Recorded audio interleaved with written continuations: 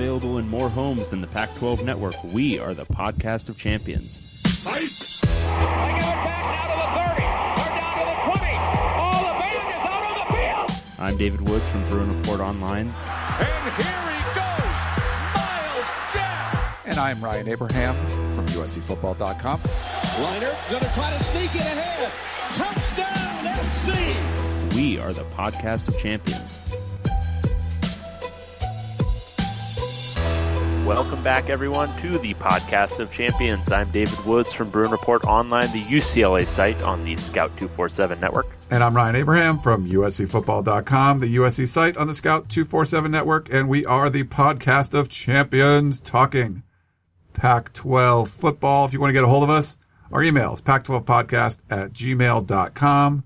If you like the Twitters, you can tweet us at Pac12Podcast, our website, where you can find all our old shows, pac12podcast.com, and our voicemail line. Call in 641-715-3900, then hit extension 734-972. We got a couple voicemails today. We got a bunch of email questions, and we got a special guest, Dave. A very, very special guest. Somebody who's famous on our podcast. We've mentioned him quite a few times now. He represents about 25% of our listenership, I think. Just kidding. No, our listeners are actually through the roof. I was telling Kyle beforehand, we're like all-time highs. But Kyle Bonagora, you can follow him on Twitter at Bonagora ESPN. That's correct. All right. Kyle, what's up, man? How you doing? Oh, I'm doing great, Ryan. It's I just feel like I'm so privileged to be here in studio with my favorite podcast that exists. It's just like Christmas morning for me right now. This must be a very special moment for you. This is great. Absolutely. But you're not in studio with your favorite half of this podcast. That's true, Dave. I have to say that you are my favorite Twitter follow for sure. Like on Saturdays, like I'm not really a big Twitter guy anymore. It's kind of past its time for me, but I do appreciate Dave Woods on Saturdays. Just the snark all day long. It's one of the most important parts of my day. What did I throw out at the beginning of Football Saturday? And you dropped maybe too soon for this one, something like that. I believe it was a reference to T. Martin. I forget what it specifically was about. It was calling for T. Martin's firing as my first tweet of Football Saturday. Which yes, you got it started a little bit too quick. I thought you just need to kind of ease into the day a little bit, but keep doing what works for you. Right. It was in response to something they said on the pregame. So not even anything involved in the game, just like a quote that they were probably badly paraphrasing from the pregame. So yeah. Well, if you guys don't know, Kyle covers the Pac-12 for ESPN, and we usually mention him at least once a show. Although the last couple of shows we didn't. So we just brought him in, and Kyle's in studio with me in Southern California. Dave's back east somewhere. I don't know what he's doing. Who knows? Somewhere in the southern woods. I tried to get Kyle to come out early, take him to lunch, with the whatever petty cash we have left in our account, Dave. But he has a standing reservation at Mastro's, I guess, every Monday, so he couldn't join us. The expense report works out well for that one, right? All of our revenue going to those big lunches. All the many dollars we're making from this podcast. Cool. Well, this should be a lot of fun. We're going to recap all the games, do our our power rankings. Well, they differ a little bit from what Kyle's are. We're going to get some of his perspective on some breaking news at Washington State, who he's very familiar with. But I want to go over the Pac-12 Players of the Week real quick. Offensive Player of the Week, Khalil Tate again from Arizona. So he had how many yards rushing? Like 3,000 yards rushing? I think like 1,000, yeah. So, was a linebacker from Cal. How do you say his name, Kyle? Do you know? I actually didn't see who won yet. Jordan Kozaskin, I don't know, something. But congratulations to Jordan. That doesn't sound right. It's Kunaszzyk. Take a shot? No? Okay. Nope. Wait. Spell it again? Kunaszzyk.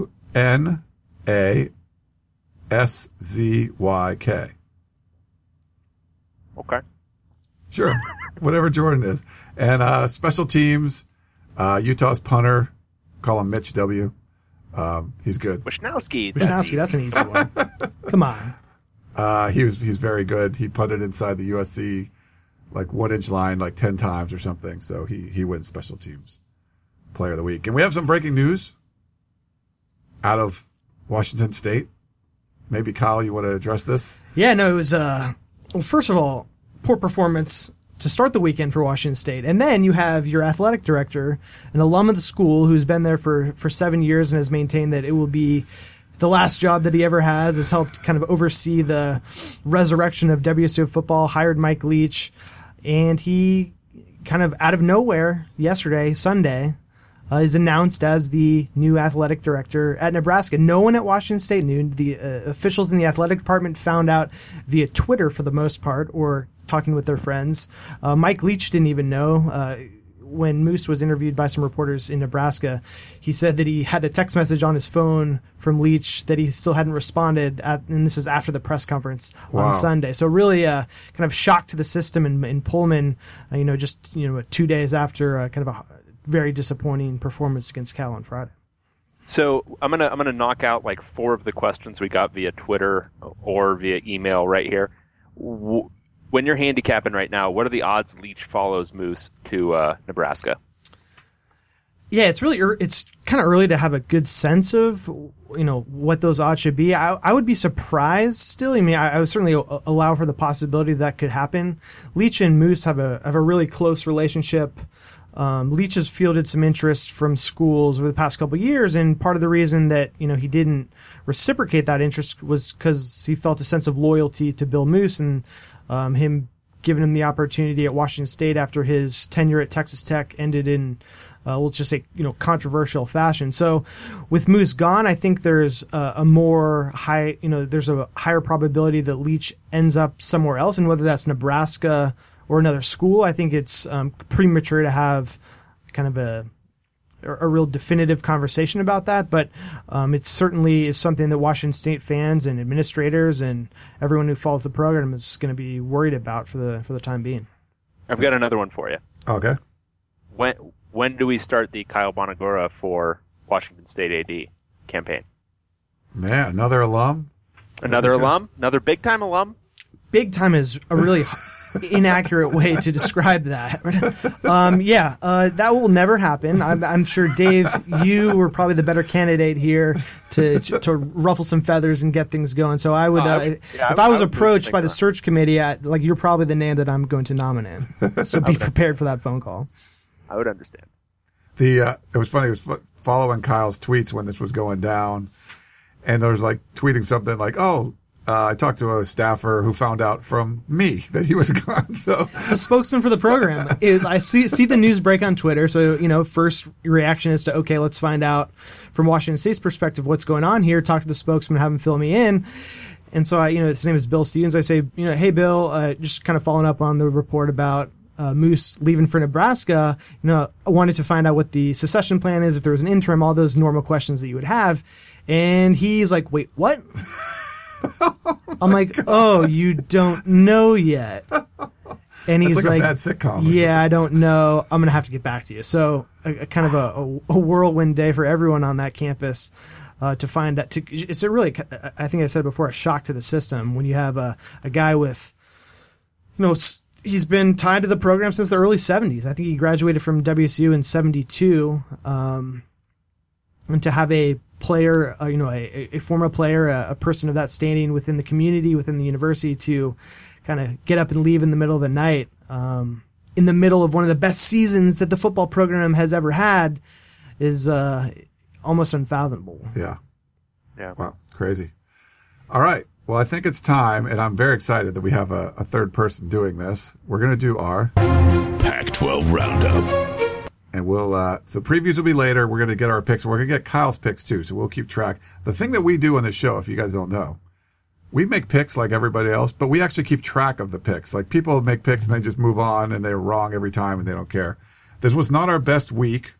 I was 3-3, and Dave, you were 2-4, so I got one on you this time, so it was nice. At this rate, you might catch up with me by next season. Yeah. Hey, stop it. So I am still above 500, 28-29, because I got a big board here. Kyle can see it.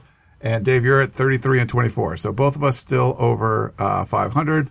Well, at 28-29, you would actually be under.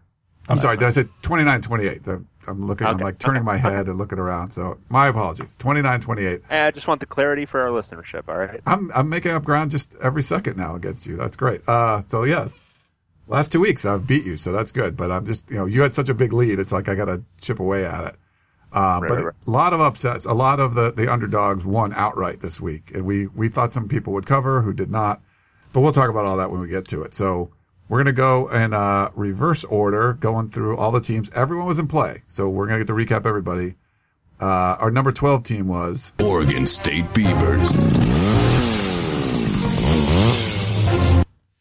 And they played number 11, right? So why don't we play theirs? So they played number 11. Man, this was the battle of the bottom.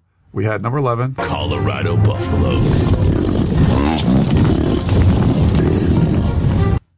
And it really was.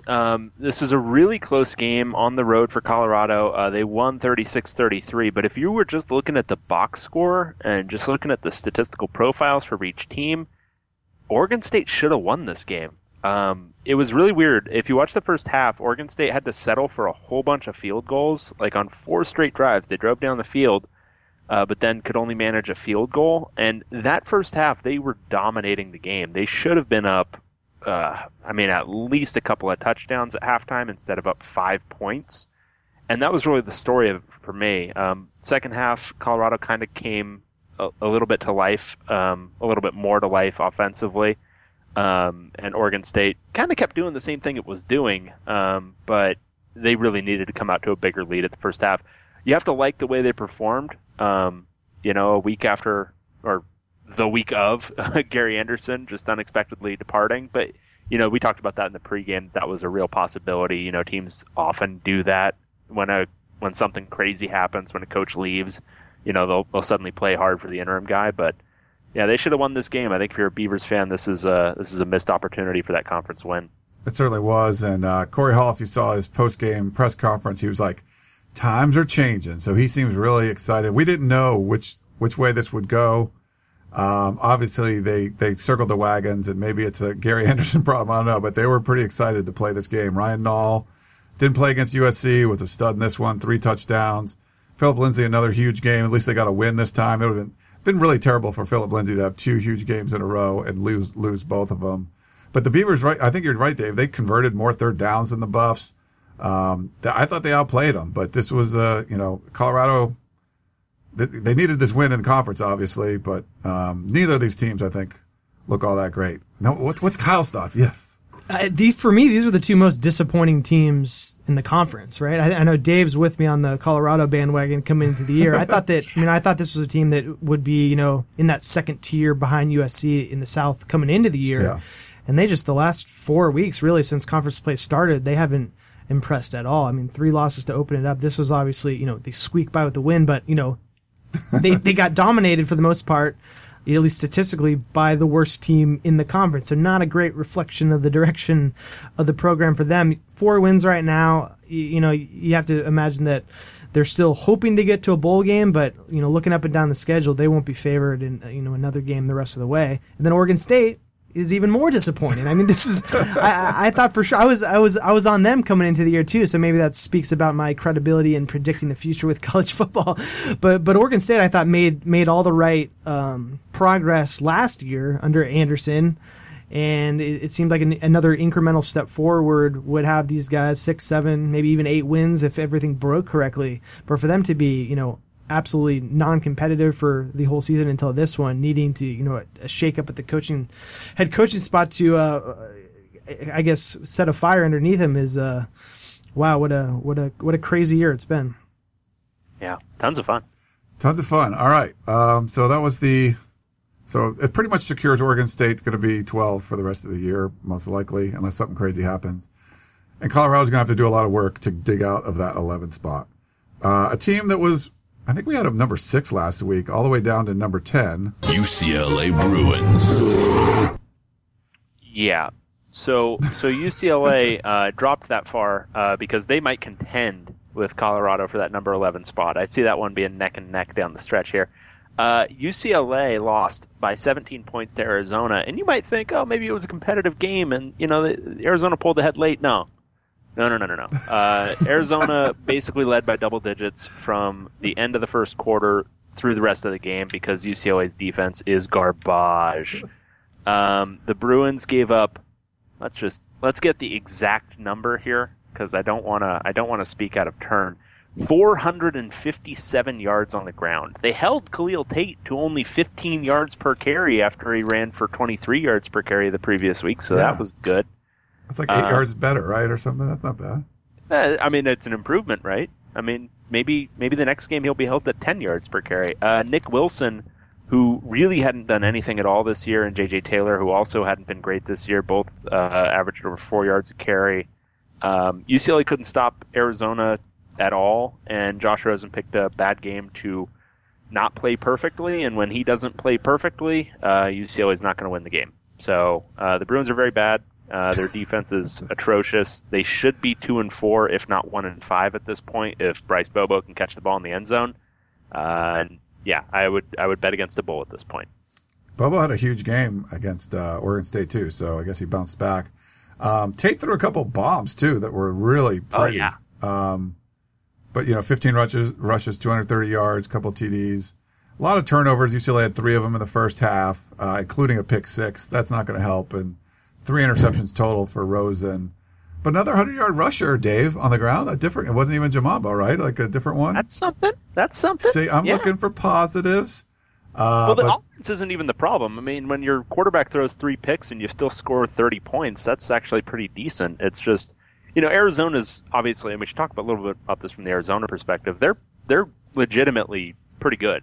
I think they've got a defense that's shown a ton of improvement over the last 3 weeks, and offensively, obviously, they found something truly special in Khalil Tate, because this isn't just, obviously a lot of it is UCLA's defense being horrible, but Khalil Tate's done this in back-to-back weeks where he's put up video game numbers, and that's not an accident. He's really good. 557 yards rushing in 2 games.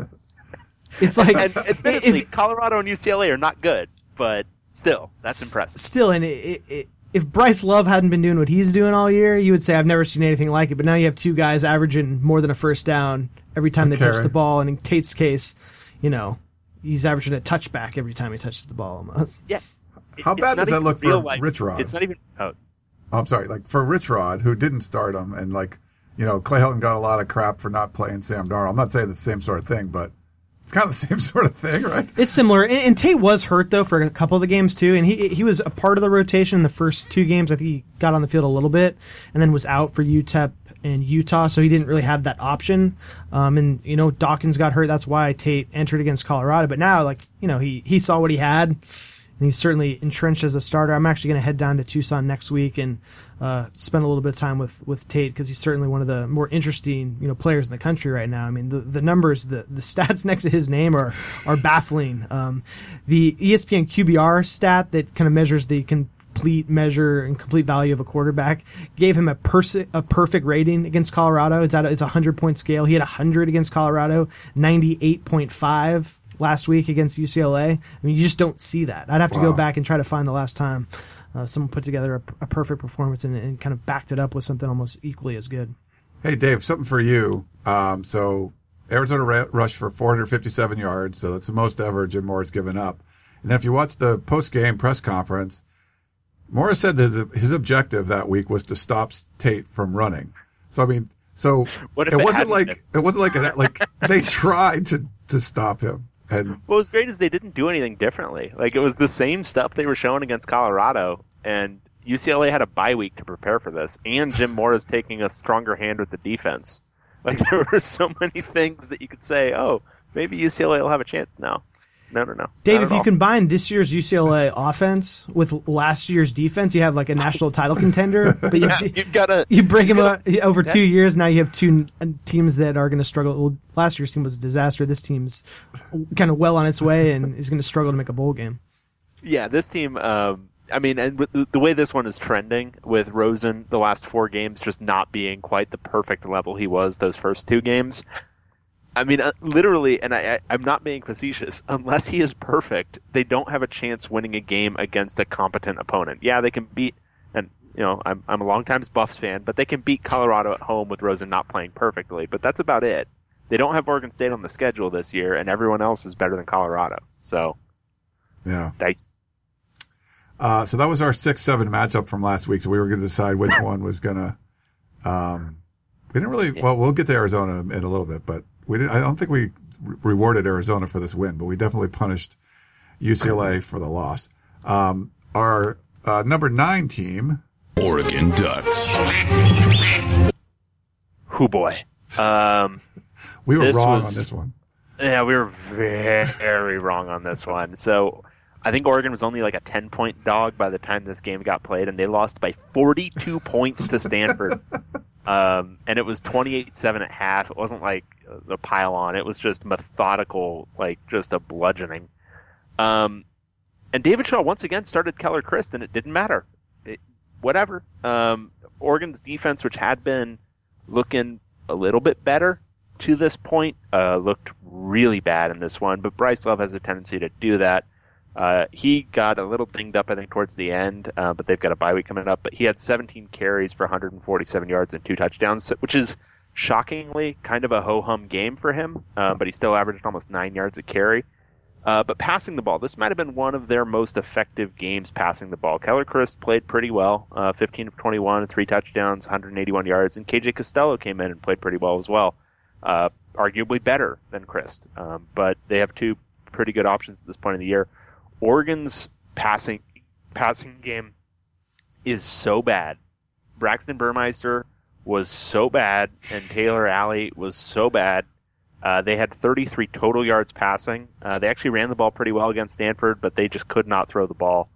And when you can't score and you're Oregon, this defense was looking better, but you're not going to hold up against Stanford's offense, which is slowly starting to roll here. When you're completing almost as many passes to the other team as you do to your own team, probably not a good sign.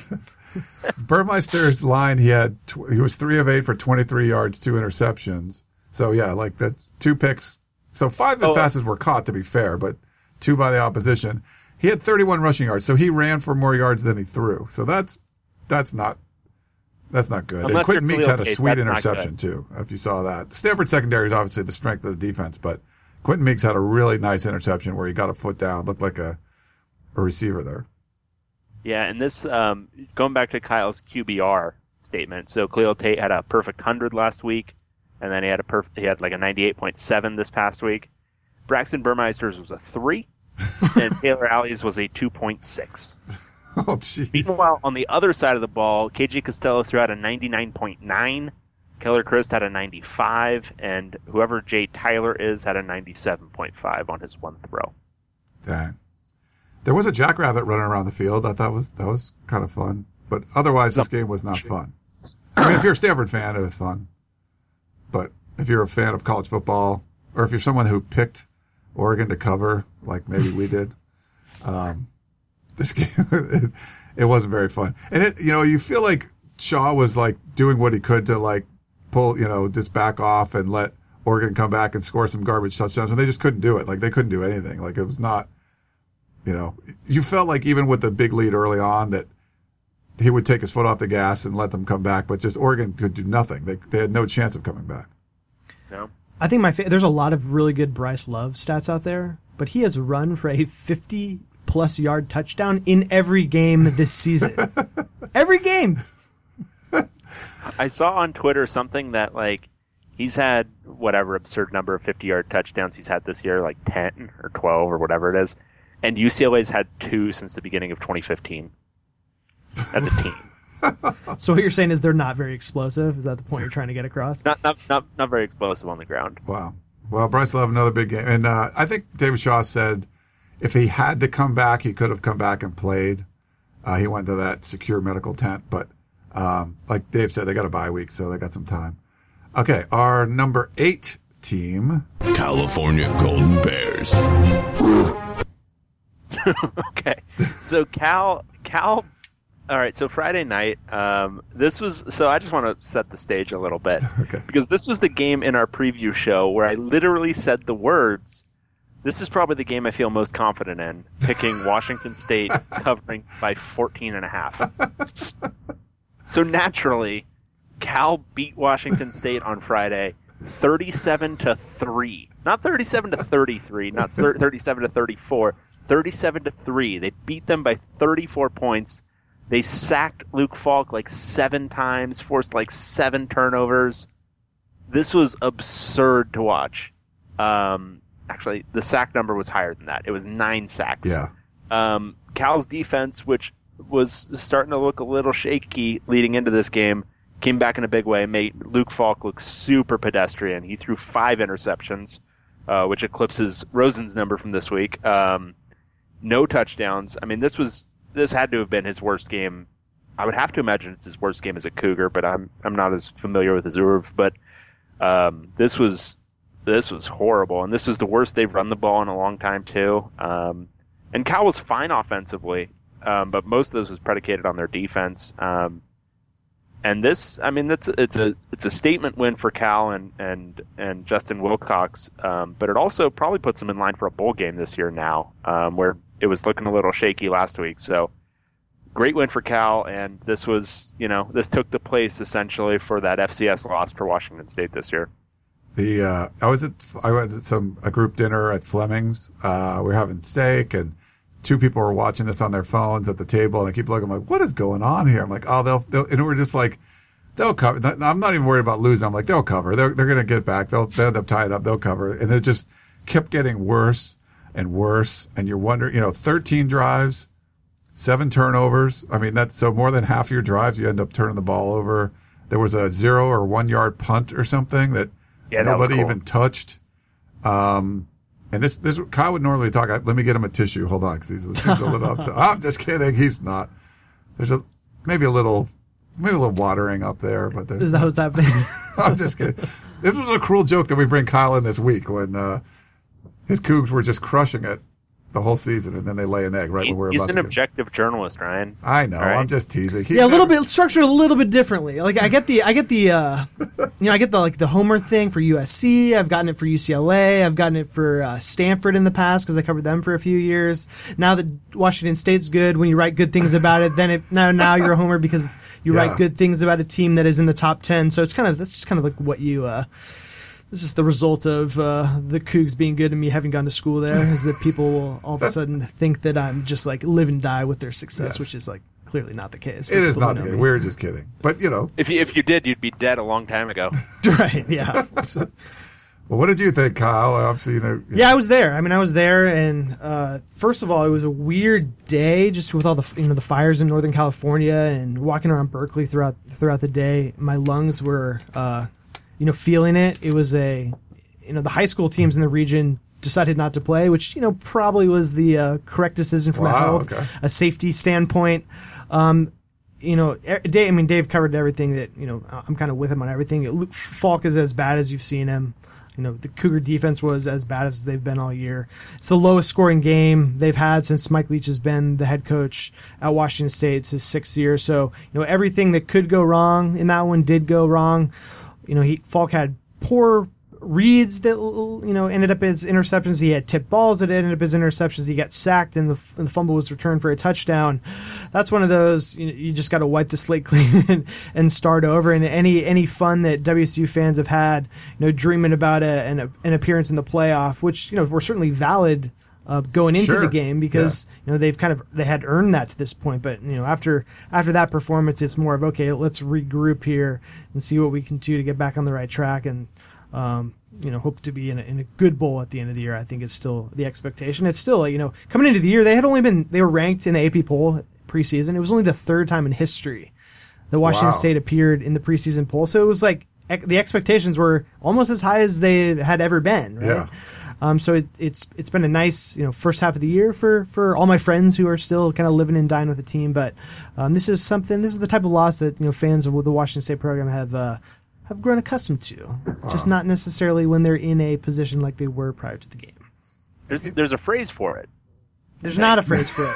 So that's the thing is like this. The whole Cougar thing has kind of gotten out of hand. It gets applied incorrectly more often than not now. And I talked about this with Dan Weber at C Game on Saturday. See, by definition here, Couganit is supposed to be something where you've got the game won and then find a way to lose at the end. That's what it originally was, and it's how it's supposed to be defined. But now it's like any time something doesn't go their way, that's the term that people like to use. That's right. There was a call in on the Solid Verbal that I think nailed it, which was this was more of a Clemsoning, while Clemson more cooked it. I would say that's more accurate. I like that. That's pretty good. Yeah, and this stuff happens in college football. We forget. They're all different teams from week to week. They're all 18, 19, 20, whatever year old kids with girlfriends and problems and finals and all kinds of crap going on. Some things just, you wake up and things aren't going your way. And this was one of those days for Washington State. I mean, they had 2 touchdowns wiped out by penalty. It's like those don't get wiped out by a penalty. And, it could be a different story, but sometimes things just all go wrong. And man, maybe you want it all to go wrong in one day, and the rest of your year goes okay, but just that one day, everything went wrong. It just seemed like this was that day. Early in the first half, I still thought that, okay, eventually they'll get it turned around. The week before, I actually was up at Autzen for the Oregon game. That was a tie game at the half as well. Yeah. And then they kind of just ran over Oregon in the second half, and eventually the better team, finally started playing better. Yeah. And so I kind of had the same feeling that eventually, okay, they'd figured out we just saw this on the road the week prior. It wasn't until Cal it's right at the end of the second quarter. They're like on the 1 or 2 yard line. And so they had an opportunity to kick a field goal to go into halftime, but they decided to go for it. Wilcox is like, let's just go for it. And they score a touchdown. At that point, I'm like, ooh, oh boy, here we go. Because at that point, I thought, like, okay, now they've really got some work to do to get out of this hole. And then as soon as the second half started, it became very clear that this was not going to be the Cougars' night. Yeah. And another back-to-back road series where the second game is on a Friday, so you have short week, which I think we all agree that's probably should not be allowed. Like, yeah, for anybody. No, short weeks are going to happen. There's just too much TV money involved for not to play in the occasional Thursday and Friday night game. But to be in a back-to-back situation where you're playing on the road and then on the road again on a short week, I don't like that. I think that's one of those non-starters. In a fiery world too. I mean, like, just exactly. Yeah, with ashes in the air. Yeah, but I'll make the same point I made about USC at Washington State. If Washington State's the kind of team that's going to lose by 34 to Cal on the road, they would have lost it on a short week. They would have lost it on a long week. I mean, they lost by 34. It's not like they lost by 3. So yeah, I mean, in theory, yes, you wouldn't want to have the back-to-back roadies and have it on a short week, but they lost by 34. It also kind of gives USC a built-in excuse when you look at that loss at the end of the year. If you're comparing them to another one-loss team and you're like, listen, like, we were back-to-back on the road. Pullman's a tougher place to get to as far as conference road trips go, and we still only lost by 3 points in a competitive game against a good team. That's you won't be punished as badly for that as Cal or Washington State going to Cal and getting blown out by a team that had lost 3 straight and was becoming less and less competitive during that streak. You don't really have any. I mean, Washington State's not going to be in the playoff conversation at the end of the year. I think that's pretty clear after watching Friday's game. But even if somehow they were, it's like going to be pretty tough to kind of explain this loss away just because of how lopsided the score got. Yeah. Yep. All right. So our number 7 team, Arizona Wildcats. Now, Dave, do you feel? We talked about their game. Yeah, we did. But do we feel weird because they were 7 last week and they won, and they did what they're supposed to do. Okay. I thought this would be like the battle for number 6. Beating UCLA by 17 at home in a game where they ended up 3-point dogs. That's exactly what they're supposed to do. All right. Yeah, we probably could have bumped them up higher, but whatever. Okay. Well, part of the reason, because this team jumped them, number 6. Arizona State Sun Devils. And they jumped them because this was altogether more impressive and more unexpected, I think. ASU beat number 5 Washington at home, and it wasn't like a fluky thing. They beat them 13-7, and they shut out the Huskies for 3 entire quarters until a pretty late touchdown for Jake Browning and company. I think they scored with maybe like 4 minutes left. ASU was really good defensively. And kind of this maybe spoke to some of my concerns that I've had all year about Washington offensively. They've put up some numbers against some bad teams, but if you've actually watched them, it's just not been quite the same thing as it was last year. And maybe it's the loss of John Ross that, they don't have that. But Dante Pettis has been pretty good, but they don't have that guy who can just make huge explosive plays in the passing game. But their rushing attack hasn't been great. In this game, they were 31 carries for 91 yards. So that's under a 3-yard average. Jake Browning wasn't great. Just couldn't lead him downfield, couldn't make any throws downfield, and was just pretty weak. And it wasn't like ASU ran the ball that well, but they got a really good performance from Manny Wilkins, and their defense was pretty much stellar across the board and did more than enough against Washington to beat them. And it was this was a legitimate beating. It wasn't like Washington was just off. I thought it was ASU playing really well. Yeah, they started off the game with a long drive, 16 plays. Wilkins was 8 for 8. That was huge. Obviously, they got a punt block that was big. This long field goal that snaked in and out, went through. It was kind of crazy. And Washington would miss a field. They missed a 21-yard field goal, which is crazy too. So just kind of little things, little mistakes. Browning wasn't great. He got sacked 5 times. But I thought the Arizona State defense played really well. The big question for me was, why didn't Washington try to run the ball more? It just seemed like they were putting Browning back there, trying to force him to do things he just didn't seem all that comfortable doing. There was, I think, 21 total design runs in this one, and I thought if they ran the ball more, they would have at least been more effective. But just a really good, this is a huge one for Todd Graham. The guy that's on the hot seat, you get a win like this, it's huge. It changes how you look at the whole season too. Because they came to the game, 2-3. The losses were to San Diego State and Texas Tech, who, at the time we didn't know how good they would be, but Texas Tech is actually a pretty good team. They're out of the rankings now, but they were, they climbed all the way into the top 25 going into last week. San Diego State lost again too, but takes them back a notch, but again, had worked their way into the top 25. And Stanford is the other team that they lost to. Those were all competitive games. There wasn't one, none of those games were unwinnable. If they get a few breaks here and there, maybe those go differently. And we're talking about Arizona State in a completely different light. Coming into the year, I was not sold on the direction of Arizona State's program. I thought that Todd Graham was probably the most likely coach to get fired at the end of the year. That's kind of where my head was at coming in. And getting a win against Washington, those conversations stop, right? Obviously there's things can change, and at the end, but for the time being, you have to look at Arizona State as, okay, what bowl are they kind of on track to play in? Not about will Todd Graham be back next year. So this is as significant a win as Arizona State has had since really they won the division a few years ago. Yeah, and 7-5's legit on the table now. They've got to win 4 more, but they get, their final 4 games are Colorado at home, at UCLA, at Oregon State, and Arizona at home. All of those are winnable. And at Utah next week, we'll talk about that in a little bit, but that might be interesting. But those final 4 games, each of those is winnable. I don't think they win all 4, but each of them is winnable for this team. And to your point, they've looked just better than we were expecting. After San Diego State, we were joking, not even really joking. We were saying that there's a decent chance that they start 1-7, and now it looks like they could be 4-4 through 8 games, which is really impressive. Yeah, we looked at that schedule, and it's a really brutal stretch for the Sun Devils. But when you have your hardest game, Washington, you win that one. Now it makes the whole schedule look a little bit different. Why couldn't they beat all those other teams too? You beat Washington.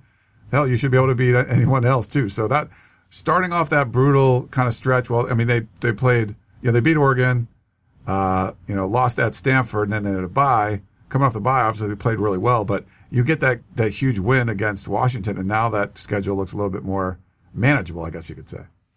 Yep. Yeah, if they win at Utah 2 weeks ago, I'd have been shocked. But now, yeah, why not? Coin flip, why not? Absolutely. And then even SC in 2 weeks. Yeah. Oh, the way SC, yeah. Again, if you can beat Washington at home, you can beat anyone. Yeah. In the conference, at least. So we have to talk about, because Kyle knows, we sort of troll Washington fans sometimes about the Jake Browning situation. I still maintain he's a top 10 quarterback in the conference. I'm not gonna waver from that. I still believe that. But this was the kind of thing I was talking about, because we would say he just hasn't faced all that much adversity. You know, they're usually just always winning, and he plays well. I think for USC fans, we've seen like a Cody Kessler where they get a lot of stats, but it's like, have you had come from behind wins? Have you taken a team and put them on your back? And to be fair, he hasn't needed to do that often, but in the situations when it's happened and you needed it, we just haven't seen him kind of come through and to deliver. So all joking aside, what are your kind of thoughts on him as far as being an elite quarterback and some of the criticisms that he's faced? So the criticisms about Jake Browning are that at least that I've seen are usually about, arm strength and physical capabilities. And I think those are all valid, right? If you compare him physically side by side with, Rosen or Sam Darnold or Luke Falk, I mean, even Manny Wilkins, there's other quarterbacks in the conference who, if you're if you're in the lab building a quarterback, you would start with before Jake Browning. I think that's clear. Just when you see, him trying to throw the ball downfield, it doesn't mean he can't do it. But his strengths is decision making, not throwing picks, not turning the ball over, kind of doing what, the team needs him to do to be effective. And I think he does a really good job in that system. I think he benefits significantly from Chris Peterson being the head coach there. I mean, he's put one successful quarterback on the field after the next his entire time he's been a head coach. So I think you can kind of expect that any quarterback really for Chris Peterson is going to put up good stats, is going to make good decisions. But I do think, again, going back to the physical stuff, that's all valid stuff. At the same time, he could go down as the winningest quarterback in Pac-12 history by the time he's done. So I think Browning is last year was deservingly awarded the Pac-12's conference of the Offensive Player of the Year. But I think he certainly benefits from everyone around him. They have two backs in Levon Coleman and Myles Gaskin, who could start most places. Last year with John Ross, did a lot to make him look good. So that's kind of where I stand on Jake Browning. Can I read you my favorite tweet from Saturday? Okay. This is from @civil_tweets, and he tweets, "Is that Jake Browning's arm floating in my ramen? Oh wait, never mind." Did we get that? Was one of the tweets we got? Because he has a noodle arm. Right. No, Get it? No, I know. Do you understand the joke? It's really funny. I do. Do we get that tweet to our account, the Pac-12 one? Yeah, that was tweeted at Pac-12 Podcast. Yeah. And at each of ourselves. Nice. Well, sorry. I mean, we're not. I'm not trying to tease you guys, Husky fans, but no, it's a. But you're kind of trying. Yeah, we are. It came from the fact that we were like, and I told Kyle this when we were talking, like, what would a Pac-12 All-Star team do well against Alabama? And I felt like if you're just like have a couple weeks to get ready, I'd rather just take a team like Washington and give them a few pieces. But I would definitely replace Browning, and they kind of took offense to that. And I'm like, I'd rather put Rosen on that team than have Jake Browning back there. But I think you can criticize all quarterbacks, but we just haven't seen. Don't remember a close game, like maybe Arizona last year where they won that one close, like where he just needs to make plays and you rely on him to do it, and that doesn't necessarily make, the only important thing about a quarterback, but that's kind of what you want, Sometimes the game's going to go to crap and you need your quarterback to like just bail you out. And Browning just doesn't seem to be like that guy. So you're penalizing him for winning by too many points most of the time.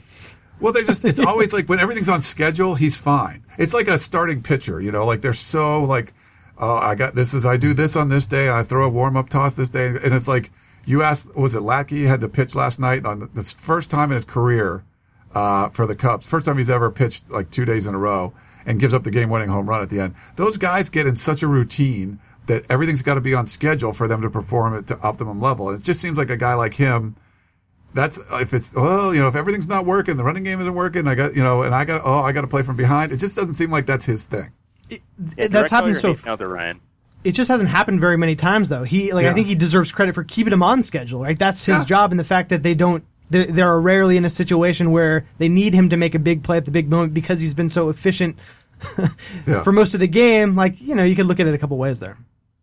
Ryan, I hate how you're like the negative person on this podcast, always bringing it down. Hey, you guys are not talking me out of keeping him in the top 10. I think he's in the top 10 quarterback. Certainly behind Khalil Tate, right? Like he's got to be behind him. both guys at Stanford. No, I'm just kidding. Okay. Let's move on. Our number 5 team. Washington State Cougars. Pretty big fall from number 1. Probably not far enough. Hey, Kyle, so you guys need to go on ESPN to check out Kyle's power rankings because he does his own. He had Washington State 4, so I'm not saying he's playing favorites. And I texted Dave, I'm like, should we do that? He goes, well, they didn't lose, did anyone else lose? Did Utah lose by 34 to Cal? I'm like, okay, good point. Also, like, who has Utah won against? Like, their best win of the year is against Arizona, and Washington State's best win of the year is against USC. Washington State's got more wins, less losses, a winning record in the conference. So I don't think it's a stretch to say Washington State should be ranked ahead of Utah at this point. Okay, so one team has 2 losses and the other one has 1 loss. But tell me, which team's combined deficit in their losses is 4, and which one's is 34? That's a valid point. I wrote that exact thing in my power ranking, or in my own power rankings, that Utah deserves credit for playing close in their losses. So it's not like I didn't take that into account, but at the same time, any teams like I would say like 4 through 8 probably right now, you can kind of put them in a hat, shuffle them together, and you can make a logical argument for one over the other. I mean, I have Cal at 7 in mine. They just beat Washington State by 34. Like, go make sense of that. So there's a lot of these. We're just going to go around in circles at this point with the way it's played out the last few weeks. Yeah. Dave and I were talking about just leaving number 1 blank this week. That's fitting. I should have done that. That was Dave's idea, to be fair. Okay, our number 4 team. Utah Utes. All right, so Utah came all the way to LA. We're up 21-7 at half. Looked like they had fair control of this game, despite, again, Tyler Huntley not being healthy enough for the game. And then USC came roaring back, won the game 28-27. Sort of a dramatic finish. Utah scored what could have been the tying touchdown at the end, but instead they went for 2, trying to end it in regulation, which I liked. I thought it was the right move, because the way USC's offense was starting to roll in that second half, it just didn't feel like Utah was going to be able to keep pace in overtime. They didn't get it. It's kind of a weirdly designed play. Just didn't seem to have many options for Troy Williams. Looked like a run-pass combo where he could have run with it, but he just maybe wasn't quite as decisive as he needed to be. And the end result is Utah lost by a point. But, I think this was maybe a better game for USC's offense than the score would necessarily indicate. I think USC kind of got off the schneid a little bit in terms of their offensive production. They were a better team in this one. If Sam Darnold doesn't fumble the ball a bunch on just some weird plays, they would have won this game, I think, probably significantly more comfortably. The first half would have been competitive, but I think USC would have probably won this by a couple of scores, as I thought they would when I picked them minus 12.5. Yeah, that wasn't very smart, Dave, but so it was pretty much USC stunk in the first half, turned the ball over 3 times, and then they were good in the second half. And it was the Sam Darnold we saw from last year, where this is what kind of, I don't think the USC offense as a whole, even last year, was like good. It wasn't like, here's the play that's going to be run and it works well. We fooled the whatever defense, whatever it is. It's more like, here's a play that's coming out there. It's not quite working. And then it breaks down, and then Darnold's got to do some magic and he makes something crazy happen. And that's kind of when they were at their best last year. The problem with the first 6 games of the season, the first 6 games plus a half, it was like that a lot.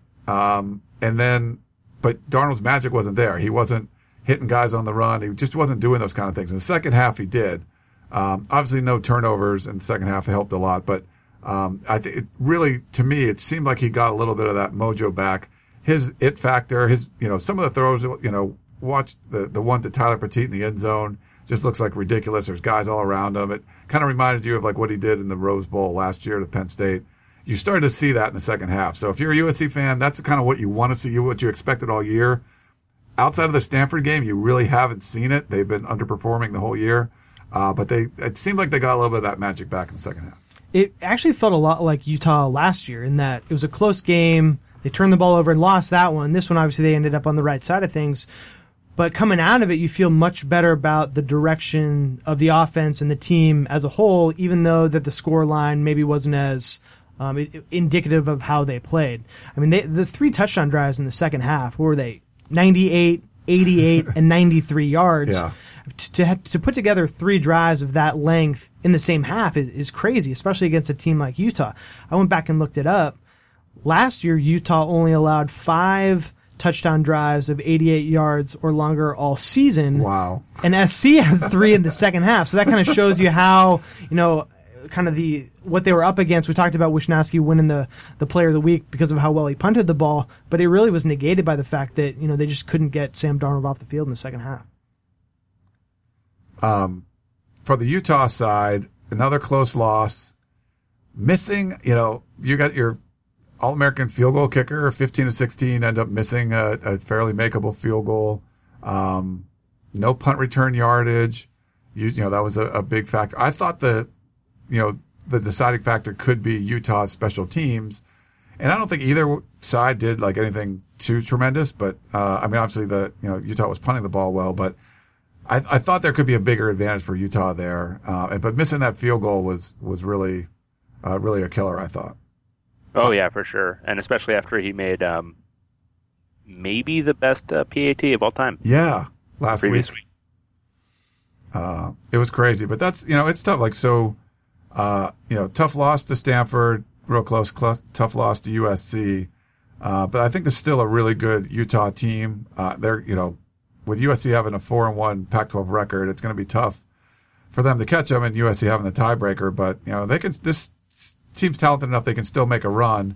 And if Huntley comes back too, I thought Troy Williams played pretty well, but, He only plays well against USC is kind of the Troy Williams way of playing college football.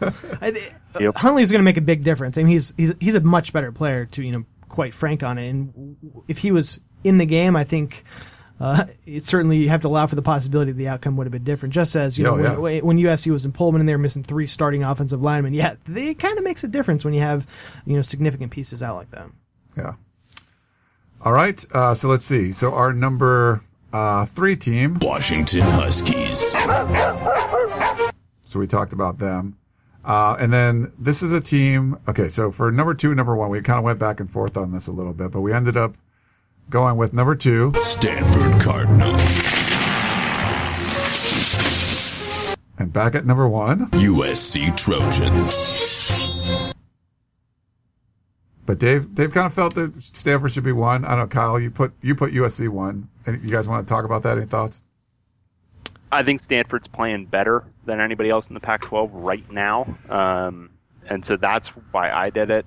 Yeah, obviously, USC has the head-to-head, but I think that was a different Stanford team at that time. They've clearly figured some things out offensively, and their defense is playing a little bit better, so that's why I did it.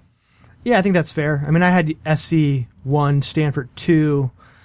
Stanford, like you said, 4 straight wins with the emergence of Bryce Love certainly has them as impressive as there's been in the conference for the last few weeks. But at the same time, they do have 2 losses. I'll go back to that again. And one of them was to USC, and it was a pretty one-sided game. So to look at those teams head-to-head and decide that Stanford should be ahead of USC in the power rankings at this point, I'm not ready to go there yet. I think there's certainly the possibility that Stanford closes the year as the better team. But right now, I think USC is the deserved number 1.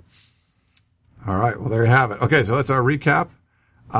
We got 5 games in the conference, 1 out of conference game, so 4 between conference foes and 1 non-con. So you ready to go through these, Dave?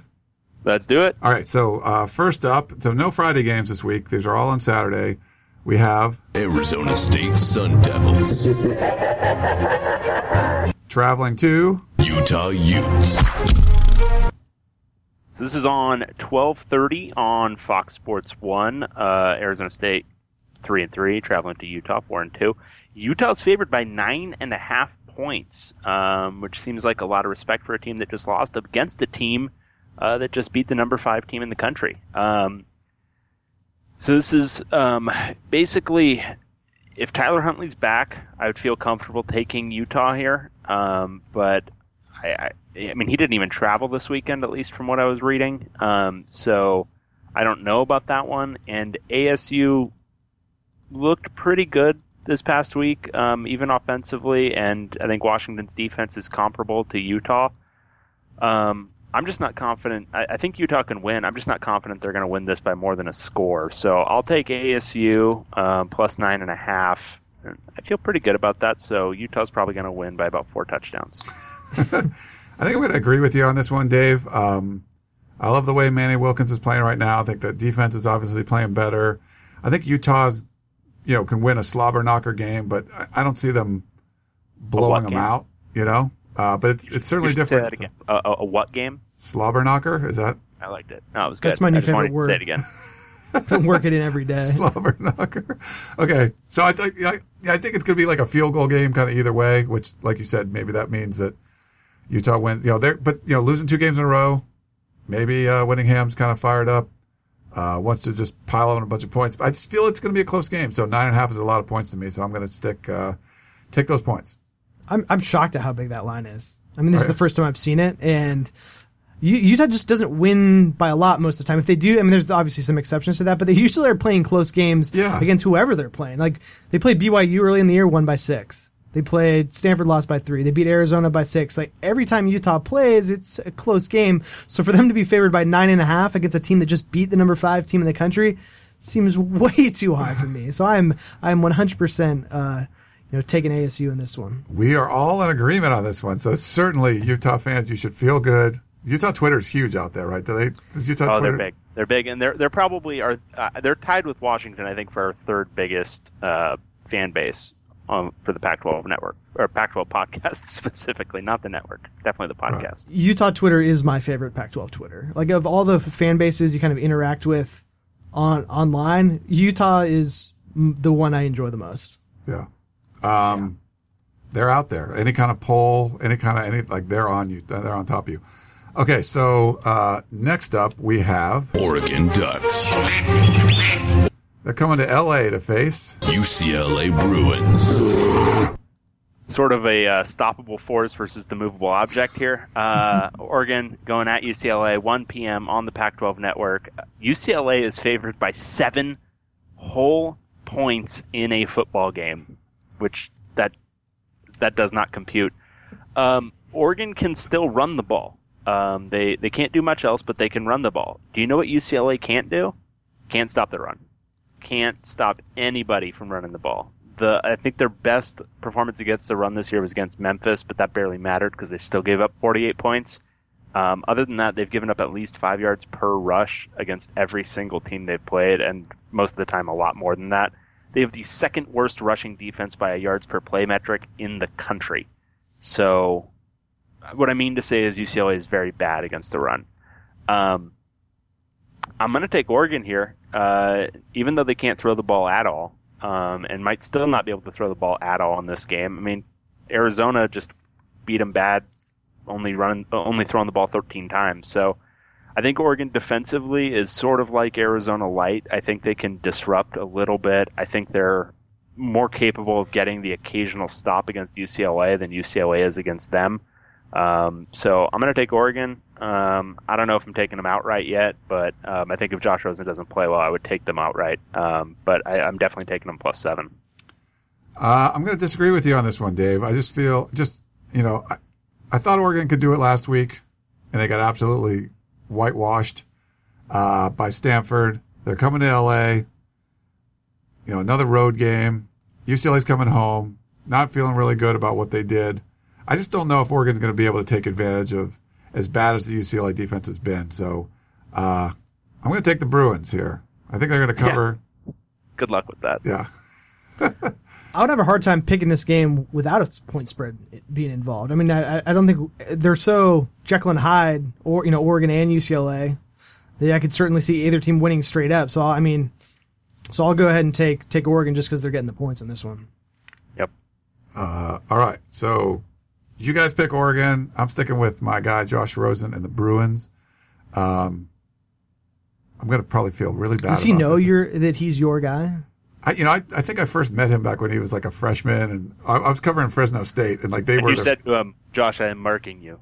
You are my guy. So you're a Josh Rosen hipster. Since that is what day, you're he's saying. just known. Oh, Ryan Abraham. That's the guy who says I'm his guy. I got to interview him because he had an offer from Fresno State first, but then obviously that wasn't the case. But I've always been a fan because he, the guys he trolls, like some adults that I'm not huge fans of, that he has trolled in his past, and I thought it was kind of funny.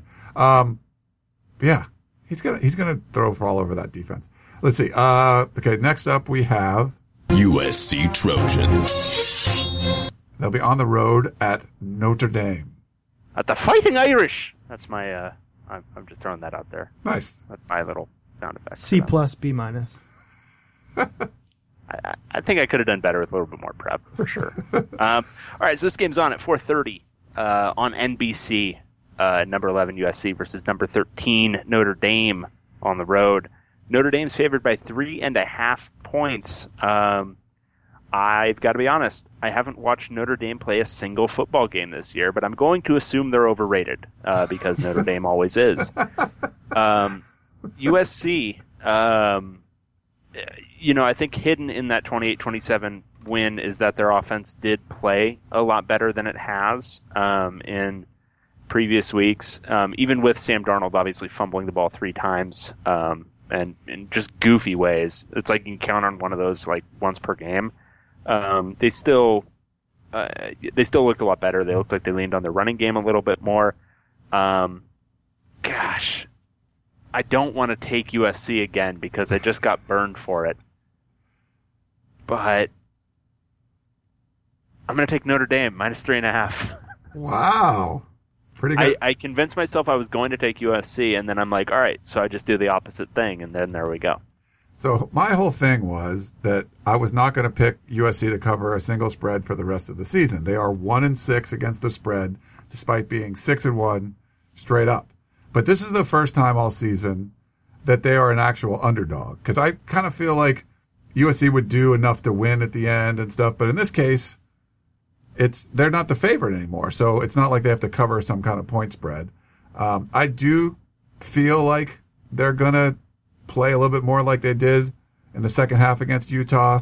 It's going to be a tough environment. I don't think this is an overrated Notre Dame team. They played Georgia, really tough. I think they're going to be tough out at home, but I kind of feel like Sam Darnold's magic is back a little bit, and so they can win a real close one here. So I'm going against myself. I'm not going to pick USC to cover when they're favored, but they're not favored now. I think they're going to win a close one outright. So I'm going to take USC getting 3.5 points. I agree with what you said about Darnold, and I said it earlier too. I think they're on the right track, but at the same time, Notre Dame has actually been pretty good this year. And I think, Dave, like you mentioned earlier, with Utah losing the close games, I mean, Notre Dame's probably best performance of the year, if you look at it, is a 1-point loss against Georgia, who's among the 4 best teams in the country right now. So I'm leaning towards Notre Dame. I haven't watched them play enough to have to feel good either way.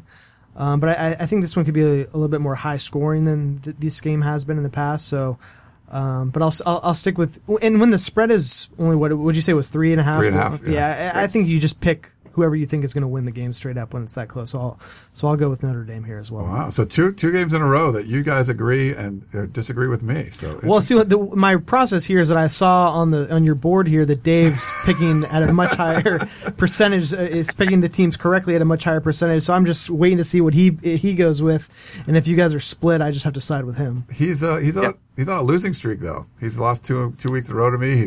He's a under 500 week. Who had like nearly a perfect week? Was that me?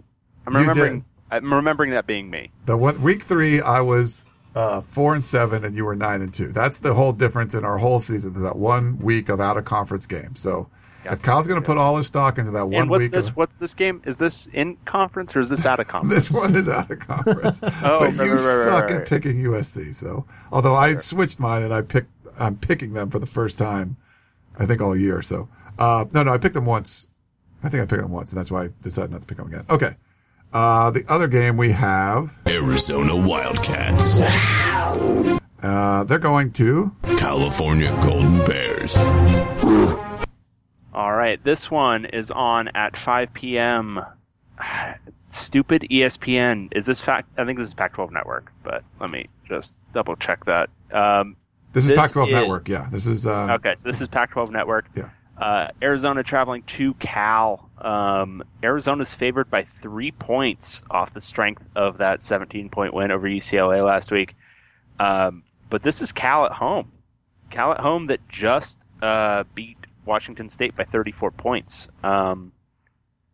So it's going to be really interesting. So Cal's defense is pretty clearly comfortably above average, I would say. But Arizona and Khalil Tate are something that is very tough to deal with. So I'm going to ride Arizona here. I think they're just too hot. I think Khalil Tate is legitimately kind of just impossible to defend against perfectly. I think they're going to score enough, and I'm not sure Cal can keep up offensively. So I'm going to take Arizona minus the 3. I think defensively they're going to get after Ross Bowers too. They like to pressure the quarterback, and I don't know how well he's going to deal with it. So I think Arizona might win this pretty comfortably, actually. And yeah, it's in Berkeley, and Cal just did that to Washington State, but I think Arizona is just playing at a really high clip right now. Okay, so I think Kyle's going to disagree with you on this one, but I am going to disagree with you also. So we'll see where Kyle goes. I'm going to take the sturdy Golden Bears. Okay, so here's the thing. Like, I love what Khalil Tate was doing. I got to see him in high school at Sarah. But Dave and I both covered him. But those were pretty bad defenses. We thought I know that the Colorado defense, they've had some good games, but not been that great. UCLA's pretty terrible, according to you, my buddy Dave Woods, who covers the team and knows them pretty well. So I'm going to trust him on this one. Seeing what Cal did, I love the defensive scheme. I think they're going to, do enough offensively. I kind of think they're going to win a close game, but they're getting 3 points at home. I really want to take Cal on this one, so I'm really going to take Cal on this one. I don't know if you were reading facial cues or how you knew I was going to go with Cal also, but I am. It will be interesting to see is how teams prepare for Khalil Tate a little bit differently now that they know that he's capable of running for 500 yards in 5 plays. Like, he's literally got the ability to go 100 yards every time he touches it. So for me, I think he kind of comes down to earth a little bit this week. I think Justin Wilcox has done such a good job preparing that defense, turning that defense around this year from where they were in the past. I mean, there might not be a better coaching job in the country right now than what Cal has done on defense in terms of where they were before and where they are now, because you could count on Cal giving up 40 points just about every week for the entirety of Sonny Dykes' tenure, and for them to go out and hold Mike Leach's team to its lowest output in 6 years, it tells you everything you know about the kind of the direction that Cal has gone. So, I mean, that doesn't really address this game specifically so much, but I'll go ahead and stick with Cal after the big win last week. Yeah, congrats to Tim DeRuyter, who's the new defensive coordinator there. I covered him when he was at Fresno State, and I like him a lot. Really good guy. Obviously, he's doing good things. Wilcox is a young coach, but he hired some really good coordinators, both former head coaches and stuff. And the reason I knew you were going to pick Cal because we saw what they did to Washington State, so you're going to give them a lot of credit. So. I'm sold on the Bears. Yeah. Okay, interesting. So Dave and I, we digress on 3 picks already out of the 5. What happened the last time we disagreed on a bunch of picks? I'm trying to remember. So what's going to happen is I'm going to miss all the ones that you guys are conflicted on. That would be good, because then I'm 2 for 1. You've only agreed with me once. Pick up a game. There you go. That would pick up a game. Okay. So the last game we have Colorado Buffaloes. They'll be up on the Palouse for Washington State Cougars. So this one's on at 7:45 on ESPN. A nice, early kick. Colorado going at number 15, Washington State in Pullman. Washington State's favored by 11. I think Colorado might be trending towards, this is me as a longtime Buffs fan. They might be trending towards just bad. They might not be good. They might be bad. Like, not just like below average, but they might be a bad team. Their defense hasn't looked good. Their offense has been good in fits and starts, but they just have not been consistent at all. And Washington State's probably pissed after last week. Now, they did just lose by 34 points, and Washington State's been known to fall into like 3-game lulls at the beginnings and ends, and sometimes in the middles of seasons. But I've got to go Washington State minus 11 at home. I think they're going to bounce back, and I think Colorado's not trending in a good direction. This is their second consecutive road game. Again, the Pacific Northwest, I just don't think it's going to end particularly well for them. And, Pullman at night, I think Colorado could get rolled here. Yeah, back-to-back road games doesn't seem to bode well for Pac-12 teams. Maybe Kyle might have some stats on that at some point, but I think Washington State bounces back. Everything went wrong. I think Colorado, I think, is a bad team, not trending towards a bad team. They just are right now. So, yeah, Washington State all the way. I would probably take them, minus 20 or something. Like it would take like minus 21 for me to like really consider taking Colorado at this point. I'll agree with you guys. I mean, I think I'll give you my inner tout service type stat here. All right. No, on the season, Colorado is 2-5 against the spread. Washington State 4-3 against the spread. No, I think they flushed that one. I think they flushed last week's game behind them and kind of just pick up where they left off the last time they were in Pullman, and that was the win against SC. I just have too much faith in Luke Falk and Mike Leach to turn things around and kind of put that one behind him. In Colorado, I'm with you on that one, Dave. They just don't look like a good team at all. They look, like you said, trending towards bad. And for them to go to Pullman and win against Washington State would be almost as shocking as what happened to the Cougs last week. Yep. Cool. All right. So those are all our picks. A lot of differences, and we got Kyle in the mix now, so we'll be able to. They'll all be up on the website on Pac12podcast.com. Great stuff there. So you ready for some questions now? Kyle, you ready to jump in with the mailbag? This is my favorite part of the show, so All right. I've been just waiting for this part the whole time. So you want me to start with a voicemail, Dave? Let's start with the voicemail. Yeah, our buddy from your neck of the woods called back again because his team did pretty well. Here we go.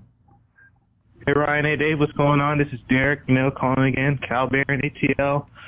Big win against Washington State. Coming into the game, I didn't really know what to expect. And even in the fourth quarter, we're up 24-3 or whatever it was. I'm still like, it's still long. 15 minutes to go. Glad we won. Also, a little trivia. The last time Cal was really in the news like this was 10 years ago to the week that we lost to Oregon State. So I thought it was pretty cool that we got a win. Literally 10 years, I think, a day after that last game against Oregon State. But, definitely a good time to be excited as a Cal Bears fan. And, Good stuff. Yeah, I think it's a good time to be excited for sure. And at 4-3, I think bowl game seems pretty solidly in your future. They'd have to win 2 more of Arizona at home, at Colorado, Oregon State at home, at Stanford, at UCLA. There's 2 more wins in there. I don't know which ones they are, but there's 2 more wins out there. Yeah, we'll see. Any comments, Kyle, on Cal? I think Cal, this was kind of piggybacking what you said earlier. I think Wilcox, the staff he put together was really impressive, and I think they're just ahead of schedule. And so the fact that they're having success that they're having at this point in the year is encouraging. They're not going to, they were never going to compete for the conference title or anything like that in the division this year, but it certainly makes you more optimistic about them doing so in the future, right? If they're, in the mix in the North next year, I wouldn't be surprised. I think Wilcox, again, has done such a good job riding the ship there. So, yeah, good time to be a Bear fan for sure. We have this question came in. I think he intended it for the USC podcast, but it's a Pac-12 kind of question. I thought it would be good to bring it up here because I had lunch with our buddy Bruce Feldman and national thoughts on where the Pac-12 is as far as one of these teams making the playoffs. So let's play this for you and we'll get everyone's thoughts. Hi Ryan, this is Joe, USC class of 2017. I may be coming to you with a premature question given the fact that we're only entering week 8, but I'm curious to see where your head is at on this one. In a hypothetical doomsday scenario in which there are 4 one-loss conference champions, say USC, Penn State, Oklahoma, and Clemson, and keep in mind I'm operating under the assumption that Alabama goes undefeated. Do you think the Pac-12 will have enough respect in the committee to get into the playoff, especially now that we have no teams in the top 10. It seems unlikely to get any in the top 5 by the season's end. Thanks, Ryan. Appreciate all you, Harvey, Dan, Keeley, and Shotgun Roots fans. Take care. All right. Which teams did he say? So he was saying Clemson. I think he said, did he say Oklahoma? And, whichever it is, Oklahoma yeah. or, well, I guess if it's Oklahoma, they've got the win over Ohio State, and I think Ohio State was his Big Ten team. Yeah. Was it? I believe so, yeah. Penn so State. they've got. Oh, was maybe it it meant Penn State that he said? I don't know, but it doesn't matter. One lost team. Okay. I think that why that matters is that Oklahoma does have the win over Ohio State, and if it's say it's Oklahoma State, they don't have as good a non-conference win to kind of stack up. So I think that factors into the equation a little bit. I think USC is the only one of the 3 one-loss teams that are left in the Pac-12. I think USC is really the only one that could go into that room as a one-loss team versus other one-loss teams and feel confident about getting in. I just don't think the non-conference schedules for both the Washington schools are good enough to stack up against those other conference champs, and kind of where they're at in the rankings right now will factor in too. I mean, certainly they'll be a part of the conversation, but the Pac-12 isn't positioned very well right now. But SC is certainly the exception. If it wins out, it'll have a pretty good chance to get in. Yeah, I tend to think so as well.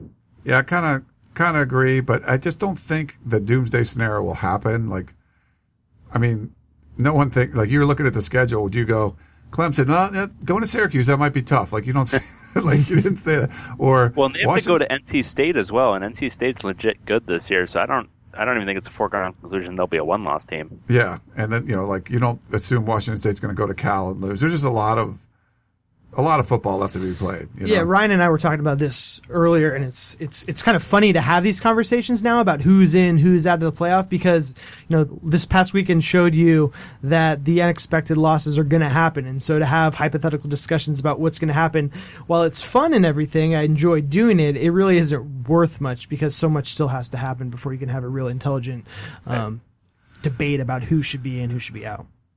Right. Email questions? Yeah, let's do. If you want to start, you can do a couple, then I'll do a couple. I'll just follow your lead. Sure. All right, we'll start with Brian from Livermore. Grading Coach T and career question. Hi, Ryan and Dave. First time writing in, and I got to say I love the podcast. Been listening to each one the day it comes out. I listen over my Bay Area commute, which is about an hour and 15 minutes on average each way, so 2-hour podcasts are just fine with me. Then you're going to be very excited today, Brian.